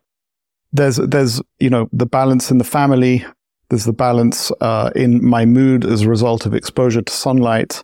And then there's also the degree to which our investments have a huge impact on my mood and the way I feel about the world. In the case of India Energy Exchange, they're repurchasing shares right now in quite a large number. That feels great. Mm-hmm. I don't like the fact that their share price is down. Obviously, it's not fun. but I love the fact that they're repurchasing shares. That is part of what affects my mood. When I see that Warren is either repurchasing shares of Berkshire Hathaway or he's buying a huge new position in Occidental Petroleum. And my first reaction on Occidental Petroleum is to say, Warren's getting into the oil business. Doesn't he realize that the oil business is being hammered by every single possible regulation, and it's hated by so many people as being a source of major carbon emissions? Until I saw a talk with the CEO of Occidental Petroleum and the voluntary measures that Occidental Petroleum has taken to become carbon neutral, and the understanding that the CEO of that company has that it needs to be a responsible supplier of energy to the planet. And to be a responsible supplier of energy, it needs to be a carbon neutral supplier of energy to the planet. So it is working very, very hard to see itself as a solution to the planet's climate problems, not as a contributor. They definitely don't have their head in the sand. And Warren clearly understood that. And there's elements to that investment that so reinforce me, make me feel good about our investment in Berkshire Hathaway, make me reinforce or make me understand that Warren's still on top of his game, and that I have hired a CEO of these assets who cost me next to nothing. So, when I put an investment in the portfolio, one of the things I need to ask myself is, how is this going to affect my emotional garden, given what is going to happen? Our friend Monish laughs at me for my position in Nestle, but that Nestle position contributes to my psychological health, if you like. And so planting that garden, along with one's real life circumstances, is part of how I'm managing myself. I think that the worst for me in terms of psychology happened when I shorted a couple of stocks. And, I read David Einhorn's year-end letter, and he talked about his short portfolio and how he'd made money in his short portfolio. And I'm not sure if it's admiration, it's probably awe that somebody like David Einhorn can keep his psychological balance, it seems, while having a significant short portfolio of whatever kind. And what I found with the 3 stocks that I shorted was that my world was upside down. It turned my world upside down. That cannot be good. Now, maybe if I'd gone to work for some super duper hedge fund that knew how to short stocks, I would have learned how to manage my psychology in that way. And I think that going back to your previous question, I think that, and this is, for those who are interested, this is the kind of conversation that William and I would have offline, because William really has helped me manage my psychology. And I've actually come to understand, William, I don't know why this time, perhaps because you've helped me a little bit with meditation, I've become much more aware of your extraordinary sensitivity to what humans are feeling. So within hours of William being in my presence, he says, wow, you're a little melancholy. I'm like, how the hell does he see that? And actually what I realize is that I am a little melancholy, but I hadn't realized it in myself until you'd said it. But so when something has risen multiple times and it's at all-time highs and there's public exuberance about it, to be able to come in at that moment and say, fast forward 1 year and this thing's down 50%, will you not have regretted not selling a proportion of it? And that's an extraordinary discipline, which brings me back to, I'd invested in a company called White Mountains Insurance, and the CEO was the former CEO of Geico, whose name escapes me. Jack Byrne. Jack Byrne. Jack Byrne is an amazing guy. White Mountains is redomiciled to Bermuda. They have an analyst meeting in New York, and Jack Byrne, who's decided to go full Bermuda, has got all of his management. Many of them are dressed in Bermuda shorts at the Waldorf Astoria, and they're doing a share issuance. And they had acquired a company at 50% of book, and now they're doing a share issuance before the share price of White Mountains has risen to 100% of book, and the acquisition had been funded in part by Berkshire Hathaway. And I go to Jack. It's one of those moments, I know that we've talked about it, William, these people where I'm just a minion, and he totally focuses me. And I say, why are you selling shares? Why are you diluting the wonderful returns that we're going to get? this is not the time to sell. This is the time to double down, and we're in the middle of this Adani thing, which is kind of interesting in India. And he looks at me straight in the eyes, as we've discussed with director of Berkshire Hathaway and Coca-Cola, takes me totally seriously, focuses on me, and he says, Guy, it's the right thing to do. And Warren has blessed it. Not only has Warren blessed it, he's asked me, he's told me it's the right thing to do. Why? Because the share price had risen a lot. There was a certain amount of risk on the balance sheet, and it's better to reduce the risk on the balance sheet. And it's always hard to do a share issuance like that, because you kind of want to hold on to the future returns that you'll get if you don't do a share issuance. In the same way that when you have highly appreciated stock, it's hard to sell it. And my point to you, William, in an offline conversation would be, feel free to remind me of that when I'm sitting on highly appreciated positions, because what happens with most people is that they want to call you a genius. And so how good it is to have friends who will say, you're not going to be such a freaking genius, or you're not going to feel that great about yourself. How do you manage your psychology if it's down 50%? Can you guarantee it's not going to be down 50%?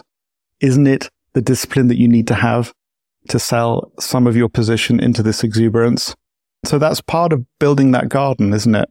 And William's allowing me to, I don't think it's meandering, but well, there's a very important point that you raised there, which is that you've created a garden that can survive your own flaws, your own biases, your own periods of overexuberance or fear or paralysis. And I think that's an incredibly important idea that's worth emphasizing, that it's creating an error-resistant strategy so that when you're not operating at your best, it's going to be okay. Yeah.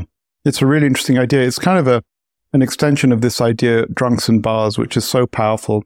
If we dispense with the idea of a rational operator inside our heads, and instead we, to mix metaphors, try to bowl with curtains. So try and set up those curtains. We're going to do far better. With the bumpers, rails, as Monash would say, bowling with bumpers. Yeah, and the thought that was coming to my mind, which is part of this, is, and it's a beautiful, I haven't heard John Elkann, the CEO of Exor, say this in public, but I think in an interview written down, he talks about seeking out truth tellers. So when you're in a position of adulation, when any fund managers delivered a year of good returns, there's a certain amount of adulation that, of course, the fund manager wants to think it's normal. And the thing is, it's not normal. And so what you want to do is surround yourself with truth tellers, people who will burst through your bubble and help you to understand who you really are, and make sure that you don't start believing in your own Midas touch, because it's not a Midas touch, and bring you down to earth. And also bring you back up when you're feeling unreasonably embarrassed or upset, or that you've somehow disappointed. So it's both ways. It's trying somehow to remain centered. Yeah. Yeah. And I think that what comes up for me is that you probably have done a better study of this than many or all, is that the fund managers who have a bad year and then shut down the fund, I believe that they shut down the fund more because they can't take the psychological pain than the business is actually permanently damaged. And so if they could just stick with the psychological pain for long enough, they will recover. I had enormous psychological pain after 2008-9, and I remember one of the investors in the fund and a friend from business school, he comes, I think, to, by that time, living in Zurich, and he takes me out for dinner, and he just wanted to make sure that I was going to stay in the game, because he knew that if I stayed in the game, we would recover. And the great benefit for me is that I was enforced. I had family interests in the fund that meant that overwhelming likelihood that I did stay in the game, but that was psychologically hard for me. And I think that for some, it becomes so great that they decide to shut down. We had business. A similar thing in early 2016 when Horsehead had blown up, and I came to visit you in Zurich. And I was reminding you of this the other day, and you'd forgotten, probably because it was too painful to remember, where you said to me at some point that you could understand why sea captains would sometimes say, please relieve me of my command. And I said to you, do you hear what you're saying? And you said to me, and I have a weird memory for these sort of things, so I can remember the exact words. I can't remember where my car is usually, but I can remember this sort of thing. And you said to me, yeah, I'm saying, take me out of my pain. And I just think it's such a powerful insight into how difficult it is to manage a portfolio professionally, because you're subject to so much judgment. You're being judged the whole time. You feel like you've let down family and friends who are in the fund. It's so painful. And so it seems to me that one of the great advantages that investors like you have is at least you're self-aware. At least you're trying to look at yourself honestly and say, oh wow, I'm not always going to be in an optimal state. So I better structure my portfolio in a way that can survive these emotional storms. Yeah. I want to go down 3 different avenues at the same time.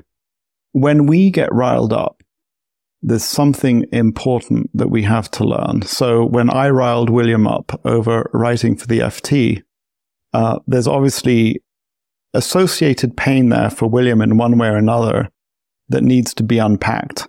And there may be a piece of wisdom or a piece of valuable insight for me in what I'm saying, but those 2 things need to be kind of separated.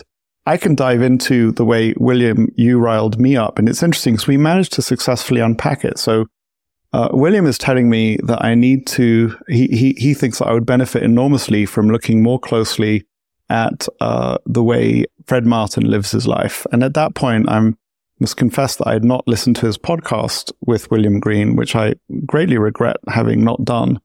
But the way William couches it triggers in me a reaction to people who are predictors of the future, who are forecasters, and the whole band of forecasters who are always wrong but always get paid to forecast something.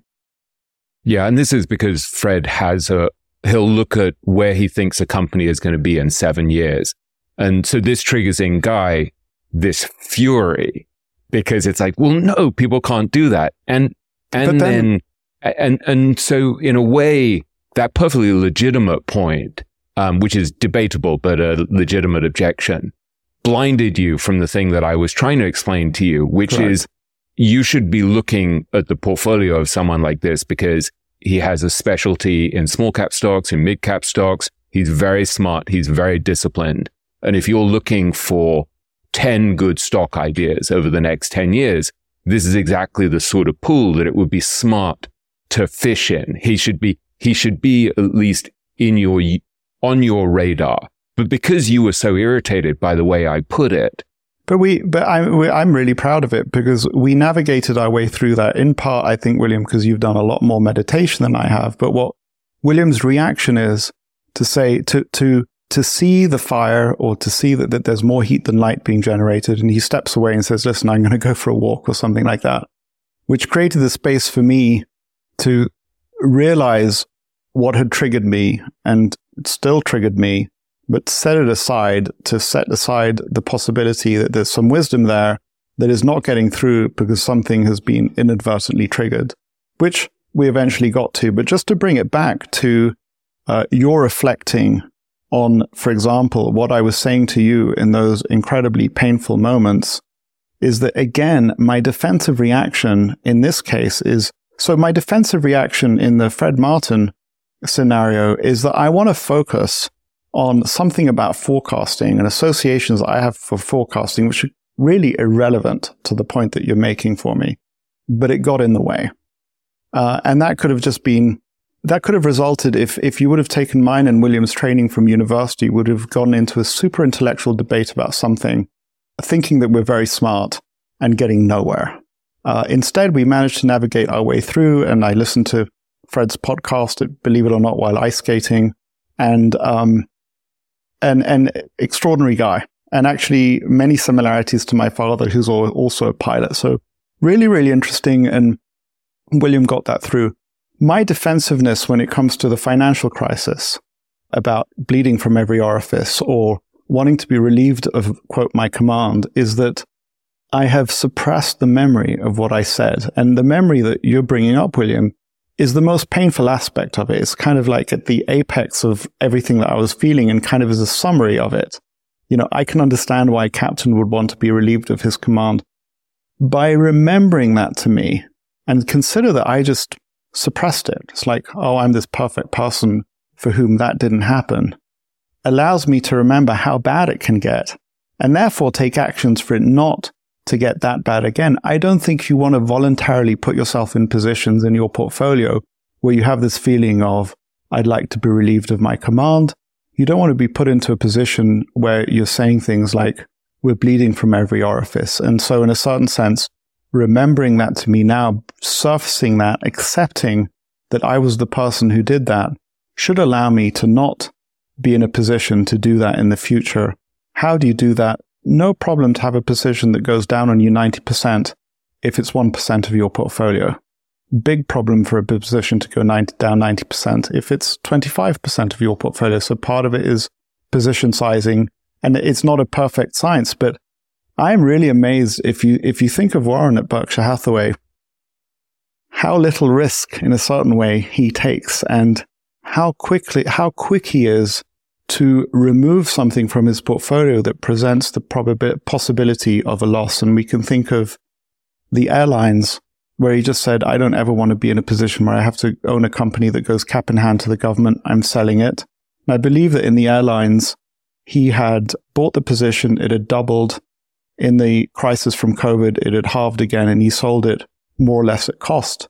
But he was quick to do it. Or you see in the White Mountains example, how in a certain way aggressive he was to take risk off the table. And in part, that's because he doesn't want to ever be in a position where he's asking, you would never want, as owners of the shares of Berkshire Hathaway, we would never want Warren calling Charlie and saying, I now understand what a captain feels like when he says, I'd like to be relieved of my command. And how on earth can I expect to become better if I've suppressed? So ideally, I would have ever gotten to that position with Horsehead being such a large proportion. It was at its maximum size, I believe, maybe 10% of the portfolio. That's too high a percentage to have a position be wiped out. Warren has invested in an Australian insurance company that I believe was wiped out. It was a kind of a fraudulent situation, but it was a $300 million dollar investment, I don't remember exactly, of a much, much larger portfolio. But that was too large a proportion of, the 10% was too large a proportion of Aquamarine Fund, and I'd forgotten about it. And you reminded me of it. And so in another time, when we have outsized positions, it's a very relevant question to ask. And if I can connect to that emotion that you've surfaced in me, I believe that I'm far more likely to take intelligent action that is difficult, but which takes risk off the table. Yeah, it could have helped you think about BYD and Indian Energy Exchange in a different way. Not necessarily whether it was optimal in rational terms never to sell and just to keep riding these great performers that you think will do fantastically over the next 10, 20 years, but just to look at yourself and say, what can I handle emotionally? Correct. And then also, Guy, there's an interesting question related to Monish, which is related to position sizing, which is Monish had this foray into Turkey, right? Where he gets incredibly excited about all these unbelievably cheap stocks in the midst of hyperinflation. And you were saying to me at the time, I can't believe Monish doesn't understand, the macroeconomics of this. And if he'd had a different education, maybe he would have been more sensitized to this stuff. And Monish is quietly picking up stuff like RWH that was like just absurdly cheap and now has made him a fortune. And it may actually be that you were right, given your temperament, not to buy something like RWH. Or maybe it should have been a 1% position. I don't know. Can you talk us through where you diverged from Monish on that? And when you look back on it now, whether, even though it was the wrong decision in certain ways not to buy RWH, whether for you actually it was the right decision, given your temperament, your desire to survive, and the like. So I'm going to take you through a set of extremely rational, well thought out reasons why investments in Turkey should not make it into, say, my portfolio. And I will take you through that. But the listener and William, you need to be aware that this may just be a rationalization of what is going on in my lower brain that is subconscious. How to make the decision bearable. Yeah, exactly. And I think that before I go into that, it's really important to realize or to be aware that if you have something that can go up 20x, but there's an enormous, there's potential for complete 100% downside, what is wrong with making it a 1% position? That's okay. And I think that in the circumstances of my very rational evaluation of the idea that I didn't want to be in Turkey, for some reason, I in my mind, I was saying that if I don't do 5%, I'm not going to do it at all. And 5% probably would have been too much for me. But there's nothing in the rule book that says it couldn't have been a 1% position. My decision not to get involved in Turkey is to some degree based on my evaluation of the country, which is an authoritarian regime that imprisons journalists and has a history that is deeply problematic for me, in that Turkey as a country seems to regularly suppress its history. It's suppressed. But China does the same, and yet you're heavily invested in China. Yes, that is a contradiction. And so in Turkey, two of my greatest objections to the way they suppress history is the history of Christianity in Turkey. And one of the founding places of Christianity is Constantinople, but that history is suppressed. The history of the Armenian genocide is suppressed in a way that doesn't seem to be healthy. And to your point, William, a whole culture of the Uyghurs is being suppressed in China. And my experience of being in China is an attempt to talk political matters with very, very intelligent people at Peking University and Tsinghua University. So these are smart students. Is that it's met with a blank stare, in that this is just not a subject. It would be like you try to talk to me about human cells and human biology, for example. I barely understand what ATP is, and there's some people who studied biochemistry know a lot, but you'd meet with a blank stare. And my response to that is that, in part, it's kind of my deep respect for Charlie Munger and Charlie Munger's statements that there are different ways to kill the mouse or kill the cat, in the words of one of the Chinese leaders, and that China has a system that works for it, and that I have been indoctrinated in a certain way by my education, and I have to respect China's approach. Although on the other hand, I'm a big supporter of an organization called UN Watch, where the founder has deep, deep issues and problems, as many human rights organizations do, with China's treatment of minorities like the Uyghurs. And in my reading of China is that, and the ends ought not to justify the means. That's a deep moral principle that I think that I've learned. And in a certain way, the conclusion in China is that because they're lifting so many people out of poverty, in a certain way, the ends perhaps do justify the means, or there's an acceptance of that. There's also something about it being a superpower on a path to somewhere that creates stability and certainty for investing in that environment, whereas somehow, when you're a medium or small-sized country that is engaging in human rights violations, it does get treated differently. And I know that my human rights friends would be very angry with me for saying this, but on a pure in evaluation of investments, I do think that merits a different evaluation. A small country engaging in human rights violations is different. And yes, you brought up in the pause that in the case of Turkey, it seems to me that this populist leader who engages in many actions to ensure his power with the Muslim population, or with a traditional population, if you like, is engaging in acts which appear to me to be economic insanity, including increasing the money supply and lowering interest rates in the face of raging hyperinflation. And what was explained to me just verbally in conversations with Monish is that effectively vast proportions of the economy are dollarized, and so the hyperinflation really doesn't have any impact at all, in that when you come to real estate contracts on significant pieces of real estate with foreign multinationals, the whole contract is priced in dollars. So it's moot point what the inflation rate is. But my conclusion was that a country like that can tip over the edge in one way or another. When I started observing Turkey, the Turkish army was kind of understood to be in control of the country and provided political and therefore economic stability for the country. But now there was this populist in charge, and where could it go from there? It could go to some extraordinarily difficult places. I think that one of the extraordinary mental qualities I think both you and I admire in Monish is that he's able to go into such situations and see an unchangeable truth. And he can wipe away all of that, all of those things that would make, he likes to joke about it, would make me go into a bomb shelter and focus on that thing. And that thing was that this was an entrepreneurial family that controlled the shares of this company, who had very, very valuable real estate and very valuable relationships with people who wanted that real estate.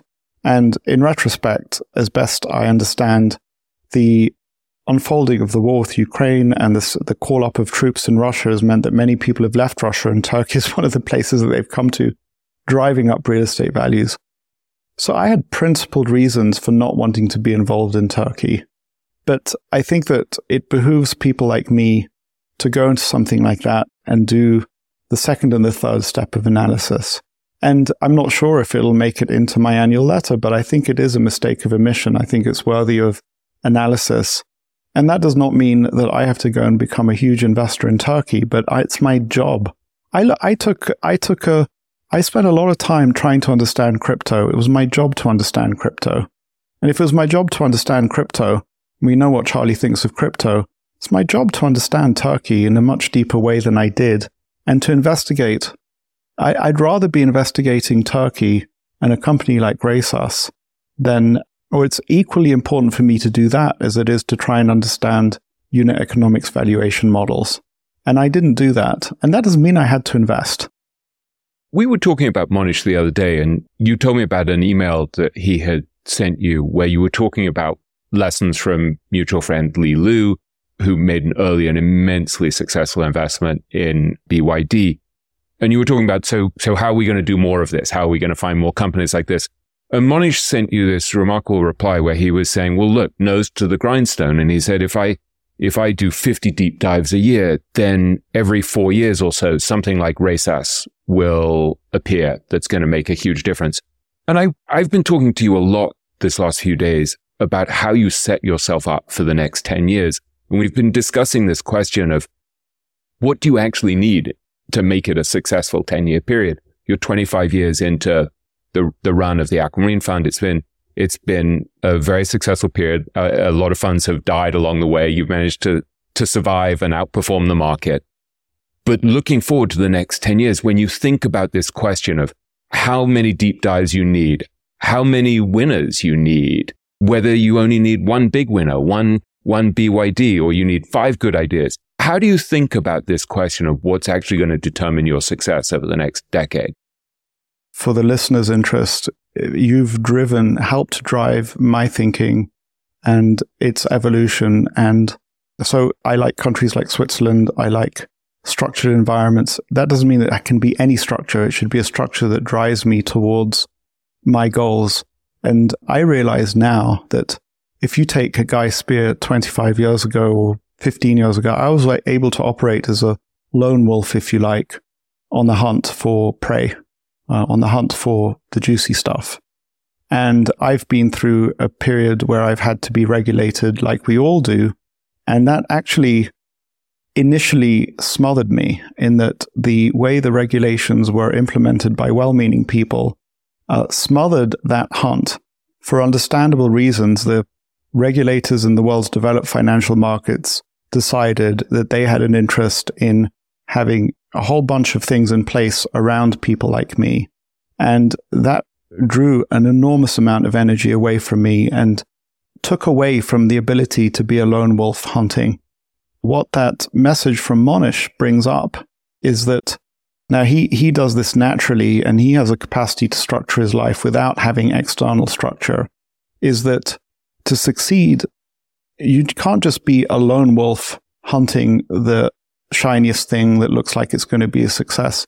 You want to send up processes around you that enable you to do it. And when you bring up 50 company deep dives, in a certain way, it's applying a process, a sales funnel that you would normally apply to potential customers to investment ideas. And so he's setting up a funnel for himself and he's very, very good. He taught me a lot about how to set up a funnel. except the funnel is not, say, investors or buyers of your product. It's investment opportunities. And so I am excited, given where I am right now, to structure my environment such that those funnels are far better defined and are far more likely to lead me to juicy prey, to use the hunting wolf analogy. And that doesn't mean that it has to be one funnel, that the ideas only come in from one place. They can come in from multiple different kinds of source. What I've said in the past, people say, how do you find investment ideas? And my response was basically predicated on natural human curiosity. And it was this idea that new ideas, because they're new ideas, source themselves in unusual ways. If you're looking for them in the same places, they're unlikely to source themselves. They're unlikely to be good ideas. So the example I've brought up in the past is that a company screens well, meaning that all the best ideas out of that particular screen have been picked off and are no longer in the screen. And what is left are all the ideas that appear to look good in terms of the screen, but they're underlying factors that are no good. But unbridled curiosity, looking everywhere, also isn't going to cut it. So, defining those processes of what are going to allow you. And I think that it's a huge shift in opinion. If you think of Monish, who really convinced me when I'd first met him of this idea of not meeting management, it's a 180 degree turn to actually meet with management. And, I'll never stop saying this. One of the most important things that anybody who's read my book should understand is that in my book, I talk about not meeting management. And that is wrong. You should certainly meet management. Meet them at the right time in the right way and in a way that they can't influence you. So it's about being appropriately skeptical. And likewise, you have this extraordinary advantage as an investor that you have access to this incredible ecosystem of people coming at you and sharing ideas. So you'll hear Monish talking about RSAS. You'll hear Li Lu talking about Moutai in the old days, or BYD, or really smart friends like Brian Lawrence and Josh Tarasoff and the like, Girish Baku, who I think came up with the idea for Crystal many years ago. Yes. So in a way, the challenge is you've got to be open to all of this stuff and yet somehow remain discriminating enough, discerning enough, skeptical enough that you do what works for you. Yeah, and structuring that information environment is an endless process of refinement.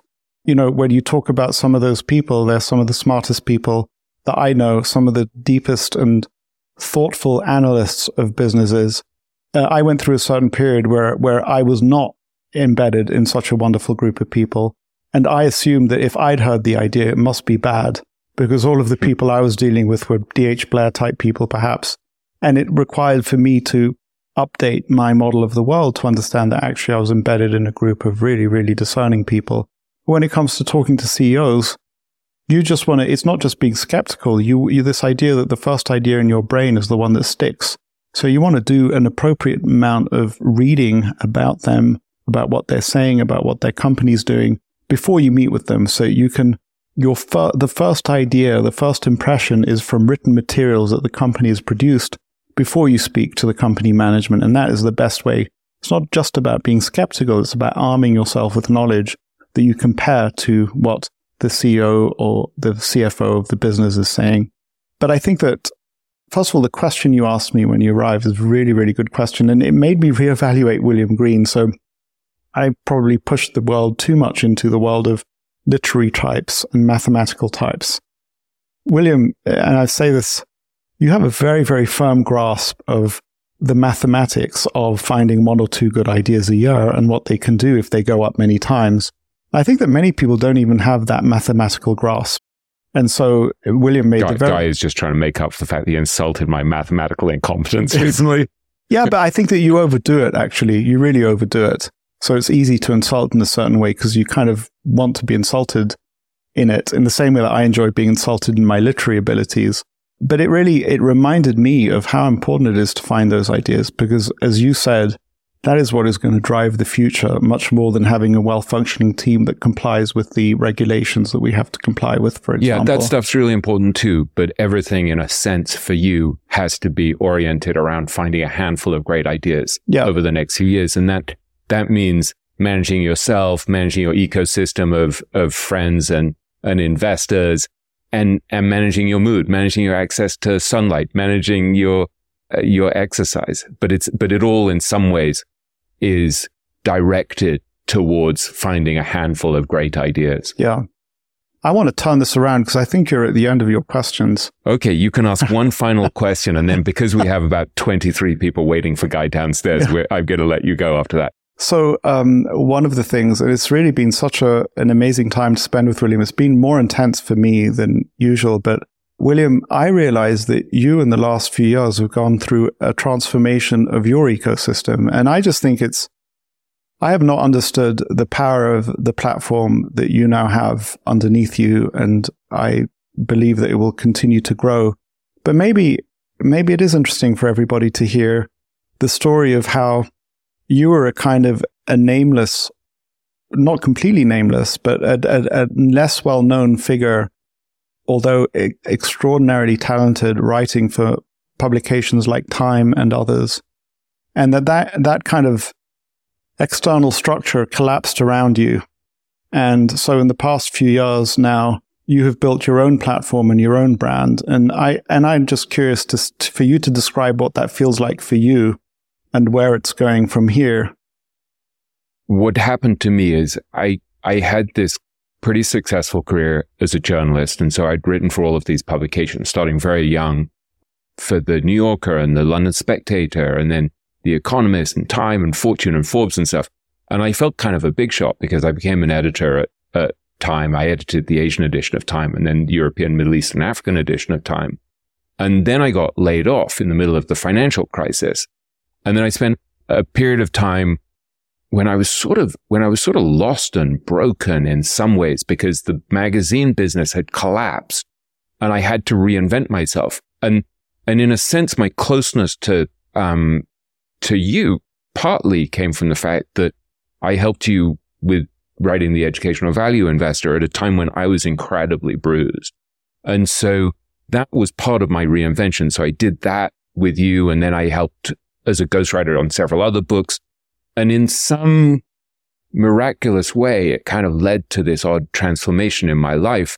And I then wrote The Great Minds of Investing, which led me to interview a lot of great investors again, which is something I'd always been passionate about, but had got away from while I was editing the international editions of Time.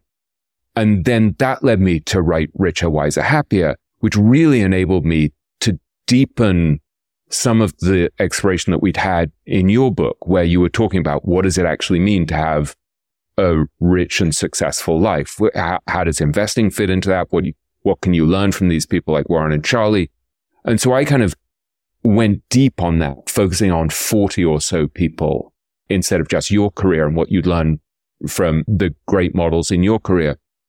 And that has then spawned this podcast, which enables me to continue having these questions with remarkable people like you or like Ray Dalio or Monish or so many extraordinary people. And so for me, it's just been fascinating to feel this thing unfold and to go from I mean, if there's any takeaway, I think it's just we really don't know what's coming. And so you have to have the flexibility to change. It goes back to something Howard Marks talked to me about, where you have to accommodate yourself to reality as it is, not as you want it to be. And I think that's what both of us are trying to do as investors, as writers in life. The game changes and you're constantly having to say, well, this is the hand I've been dealt. How am I going to play it wisely? And now I find myself in this beautiful position where, thanks to Stig Brodersen and Preston Pysh, who founded the Investors Podcast Network, I get to enjoy these conversations and then to share what I've figured out from these conversations with great investors. So it's a total transformation, but it's in some ways a continuation. It only makes sense when you look back at it. You must have had the same thing where when you look back and you see how your period at D.H. Blair, where you got knocked off course, led to your discovery of Warren Buffett and this different way of doing business. And that led to you writing your book and setting up your fund. And it all seems almost logical and inevitable in retrospect. But while you're going through it, you're lost half the time. You're confused. You're failing. It's like Churchill saying that, success is basically blundering from failure to failure without apparent loss of confidence or something along those lines. And it's it's been a strange and interesting path. It's also to go to Psalm 23. You kind of went through a career valley that I think I can't. It certainly lasted 5 years, maybe even 10 years. And I think of Psalm 23. Even I go through the valley of fear of the valley of death, something like that. And shall know no evil. That sort of thing. And Winston Churchill says, if you find yourself in hell, the best thing to do is to just keep going. And I want to share something that I think is really interesting. So when those brands collapsed and were no longer your kind of external scaffolding, so you should know that William prepares for 6 hours or more for every one of these interviews. Oh no, days. Yeah. Days. And the quality of these interviews is the result of that enormous amount of preparation. And William, through your training as a writer, you understand things that I will never understand, like a narrative arc. And these podcasts, I believe, have a narrative arc from beginning to end. When we were rewriting most of my book, William was explaining to me how a chapter has a narrative arc and there's a payoff at the end, but there's a setup at the beginning. So William, I think that what I discover is that the skills you had, highly honed skills as an editor and a writer for these publications, a discipline that is hard for people like me who pretend to be able to write to understand. But then when that scaffolding fell away, those brands were no longer part of your life. There was a whole bunch of things that you had to kind of fend for yourself on, things that you're naturally less good at. And I think that those are things that for many people are skills that they have to get good at to break through a certain level of awareness of what their work is. And I think that what I'm pleased about in your story is that those things worked out sufficiently well that now you can go back to using the very skills that were honed 10 years ago as an editor of Time, for example. I sent William the 25th principle. And this in Guy's annual report, which I edit. And maybe one day we will actually do a kind of a deep dive on what Guy's writing looks like before William gets to it and after it. I don't think that anybody understands the precision that goes into making those prose so beautifully clear. And what happens is that we just think we're smart because we understand what we're reading. We don't realize that there's an enormous amount of work that has gone into ensuring that the reader understands easily the ideas that are being conveyed. And yes, Guy has some good ideas, but boy, is he bad at conveying them. You have no clue, actually. And I think it would be an interesting thing to do. In the same way that this interview is probably easier to listen to because of the precise and careful preparatory work that you've done. Thank you, Guy. And I'm going to finish with one final conclusion based on what you just said, which is that I think sometimes people read your book or read my book or listen to us speaking and think, oh, these guys have it figured out and they're smart or they've been successful or something. And I actually think what's really the truth that I draw from our careers over the last 25 years is that we've been indomitably persistent despite all of the failures and setbacks and disappointments where, you have a period like me getting laid off from Time or the job I had afterwards, which I detested, or you going through Horsehead or the disappointment over Resas or the worry over the war in Ukraine. And the consistent thing, it goes back to something that Tom Gaynor said to me when I interviewed him during COVID. And he said, one foot in front of another. And I said to him, can you elaborate on that? And he's like, no, one foot in front of the other. That's what I've done all through my life. And it's what I'm doing now. And I think it's worth emphasizing this because there are lots of secret sources, but really the ultimate secret source is that tremendous perseverance, even when you feel a little lost. And when Guy and I were talking earlier this week about friends of his who've just taken a 75% hit, an 80% hit in funds that they run or stocks that they manage, you were saying, what I tell them is, be kind to yourself. We're human. We make these mistakes and you pick yourself up and you move forward. Yeah. And before I allow this to close, I hope that you're okay with this ad lib question. William, I'm excited about the guests that you've had on your podcast, I have come to appreciate that you are very carefully selective about who you put on the podcast. So you should know that every now and then I come up with people for William that I think it would be cool for him to have on the podcast. And William has a way of dismissing my thoughts, which are kind of like quite derisive. And it's like, there's no chance. I know what it would have been like to be in an editorial committee with him. But can you just maybe talk about some of the guests that you've either got coming on or that you plan to have or you'd be interested to have, and how you select them and why you're excited about them? I have an episode coming up with Ray Dalio that is really fascinating to me because it's given me an opportunity to go deep into, I've interviewed him before as a guest host on We Study Billionaires, but engaging in his thoughts and his mind and figuring out, that's what I have to learn from Ray. That's been a really interesting process, and thinking about strengths that he has in terms of being honest about where he is in his life, about what his skills are, about where he has deficiencies, how he has to get other people around him to help and to compensate for things that he's not as strong as. The honesty and the self-awareness.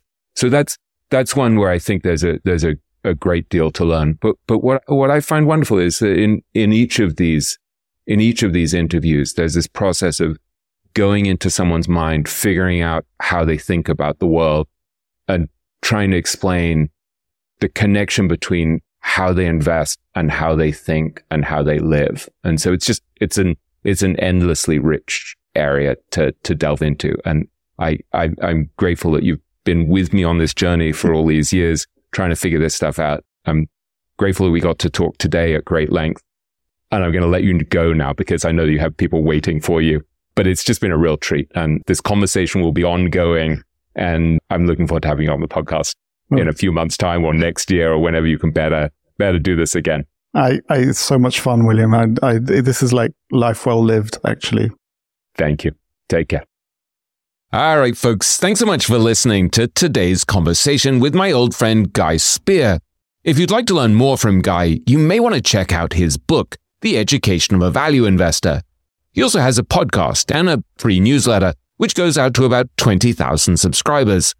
If you're like me and you can't get enough of this stuff, you may also want to go back and listen to the two-part conversation that I had with Guy on my podcast last year.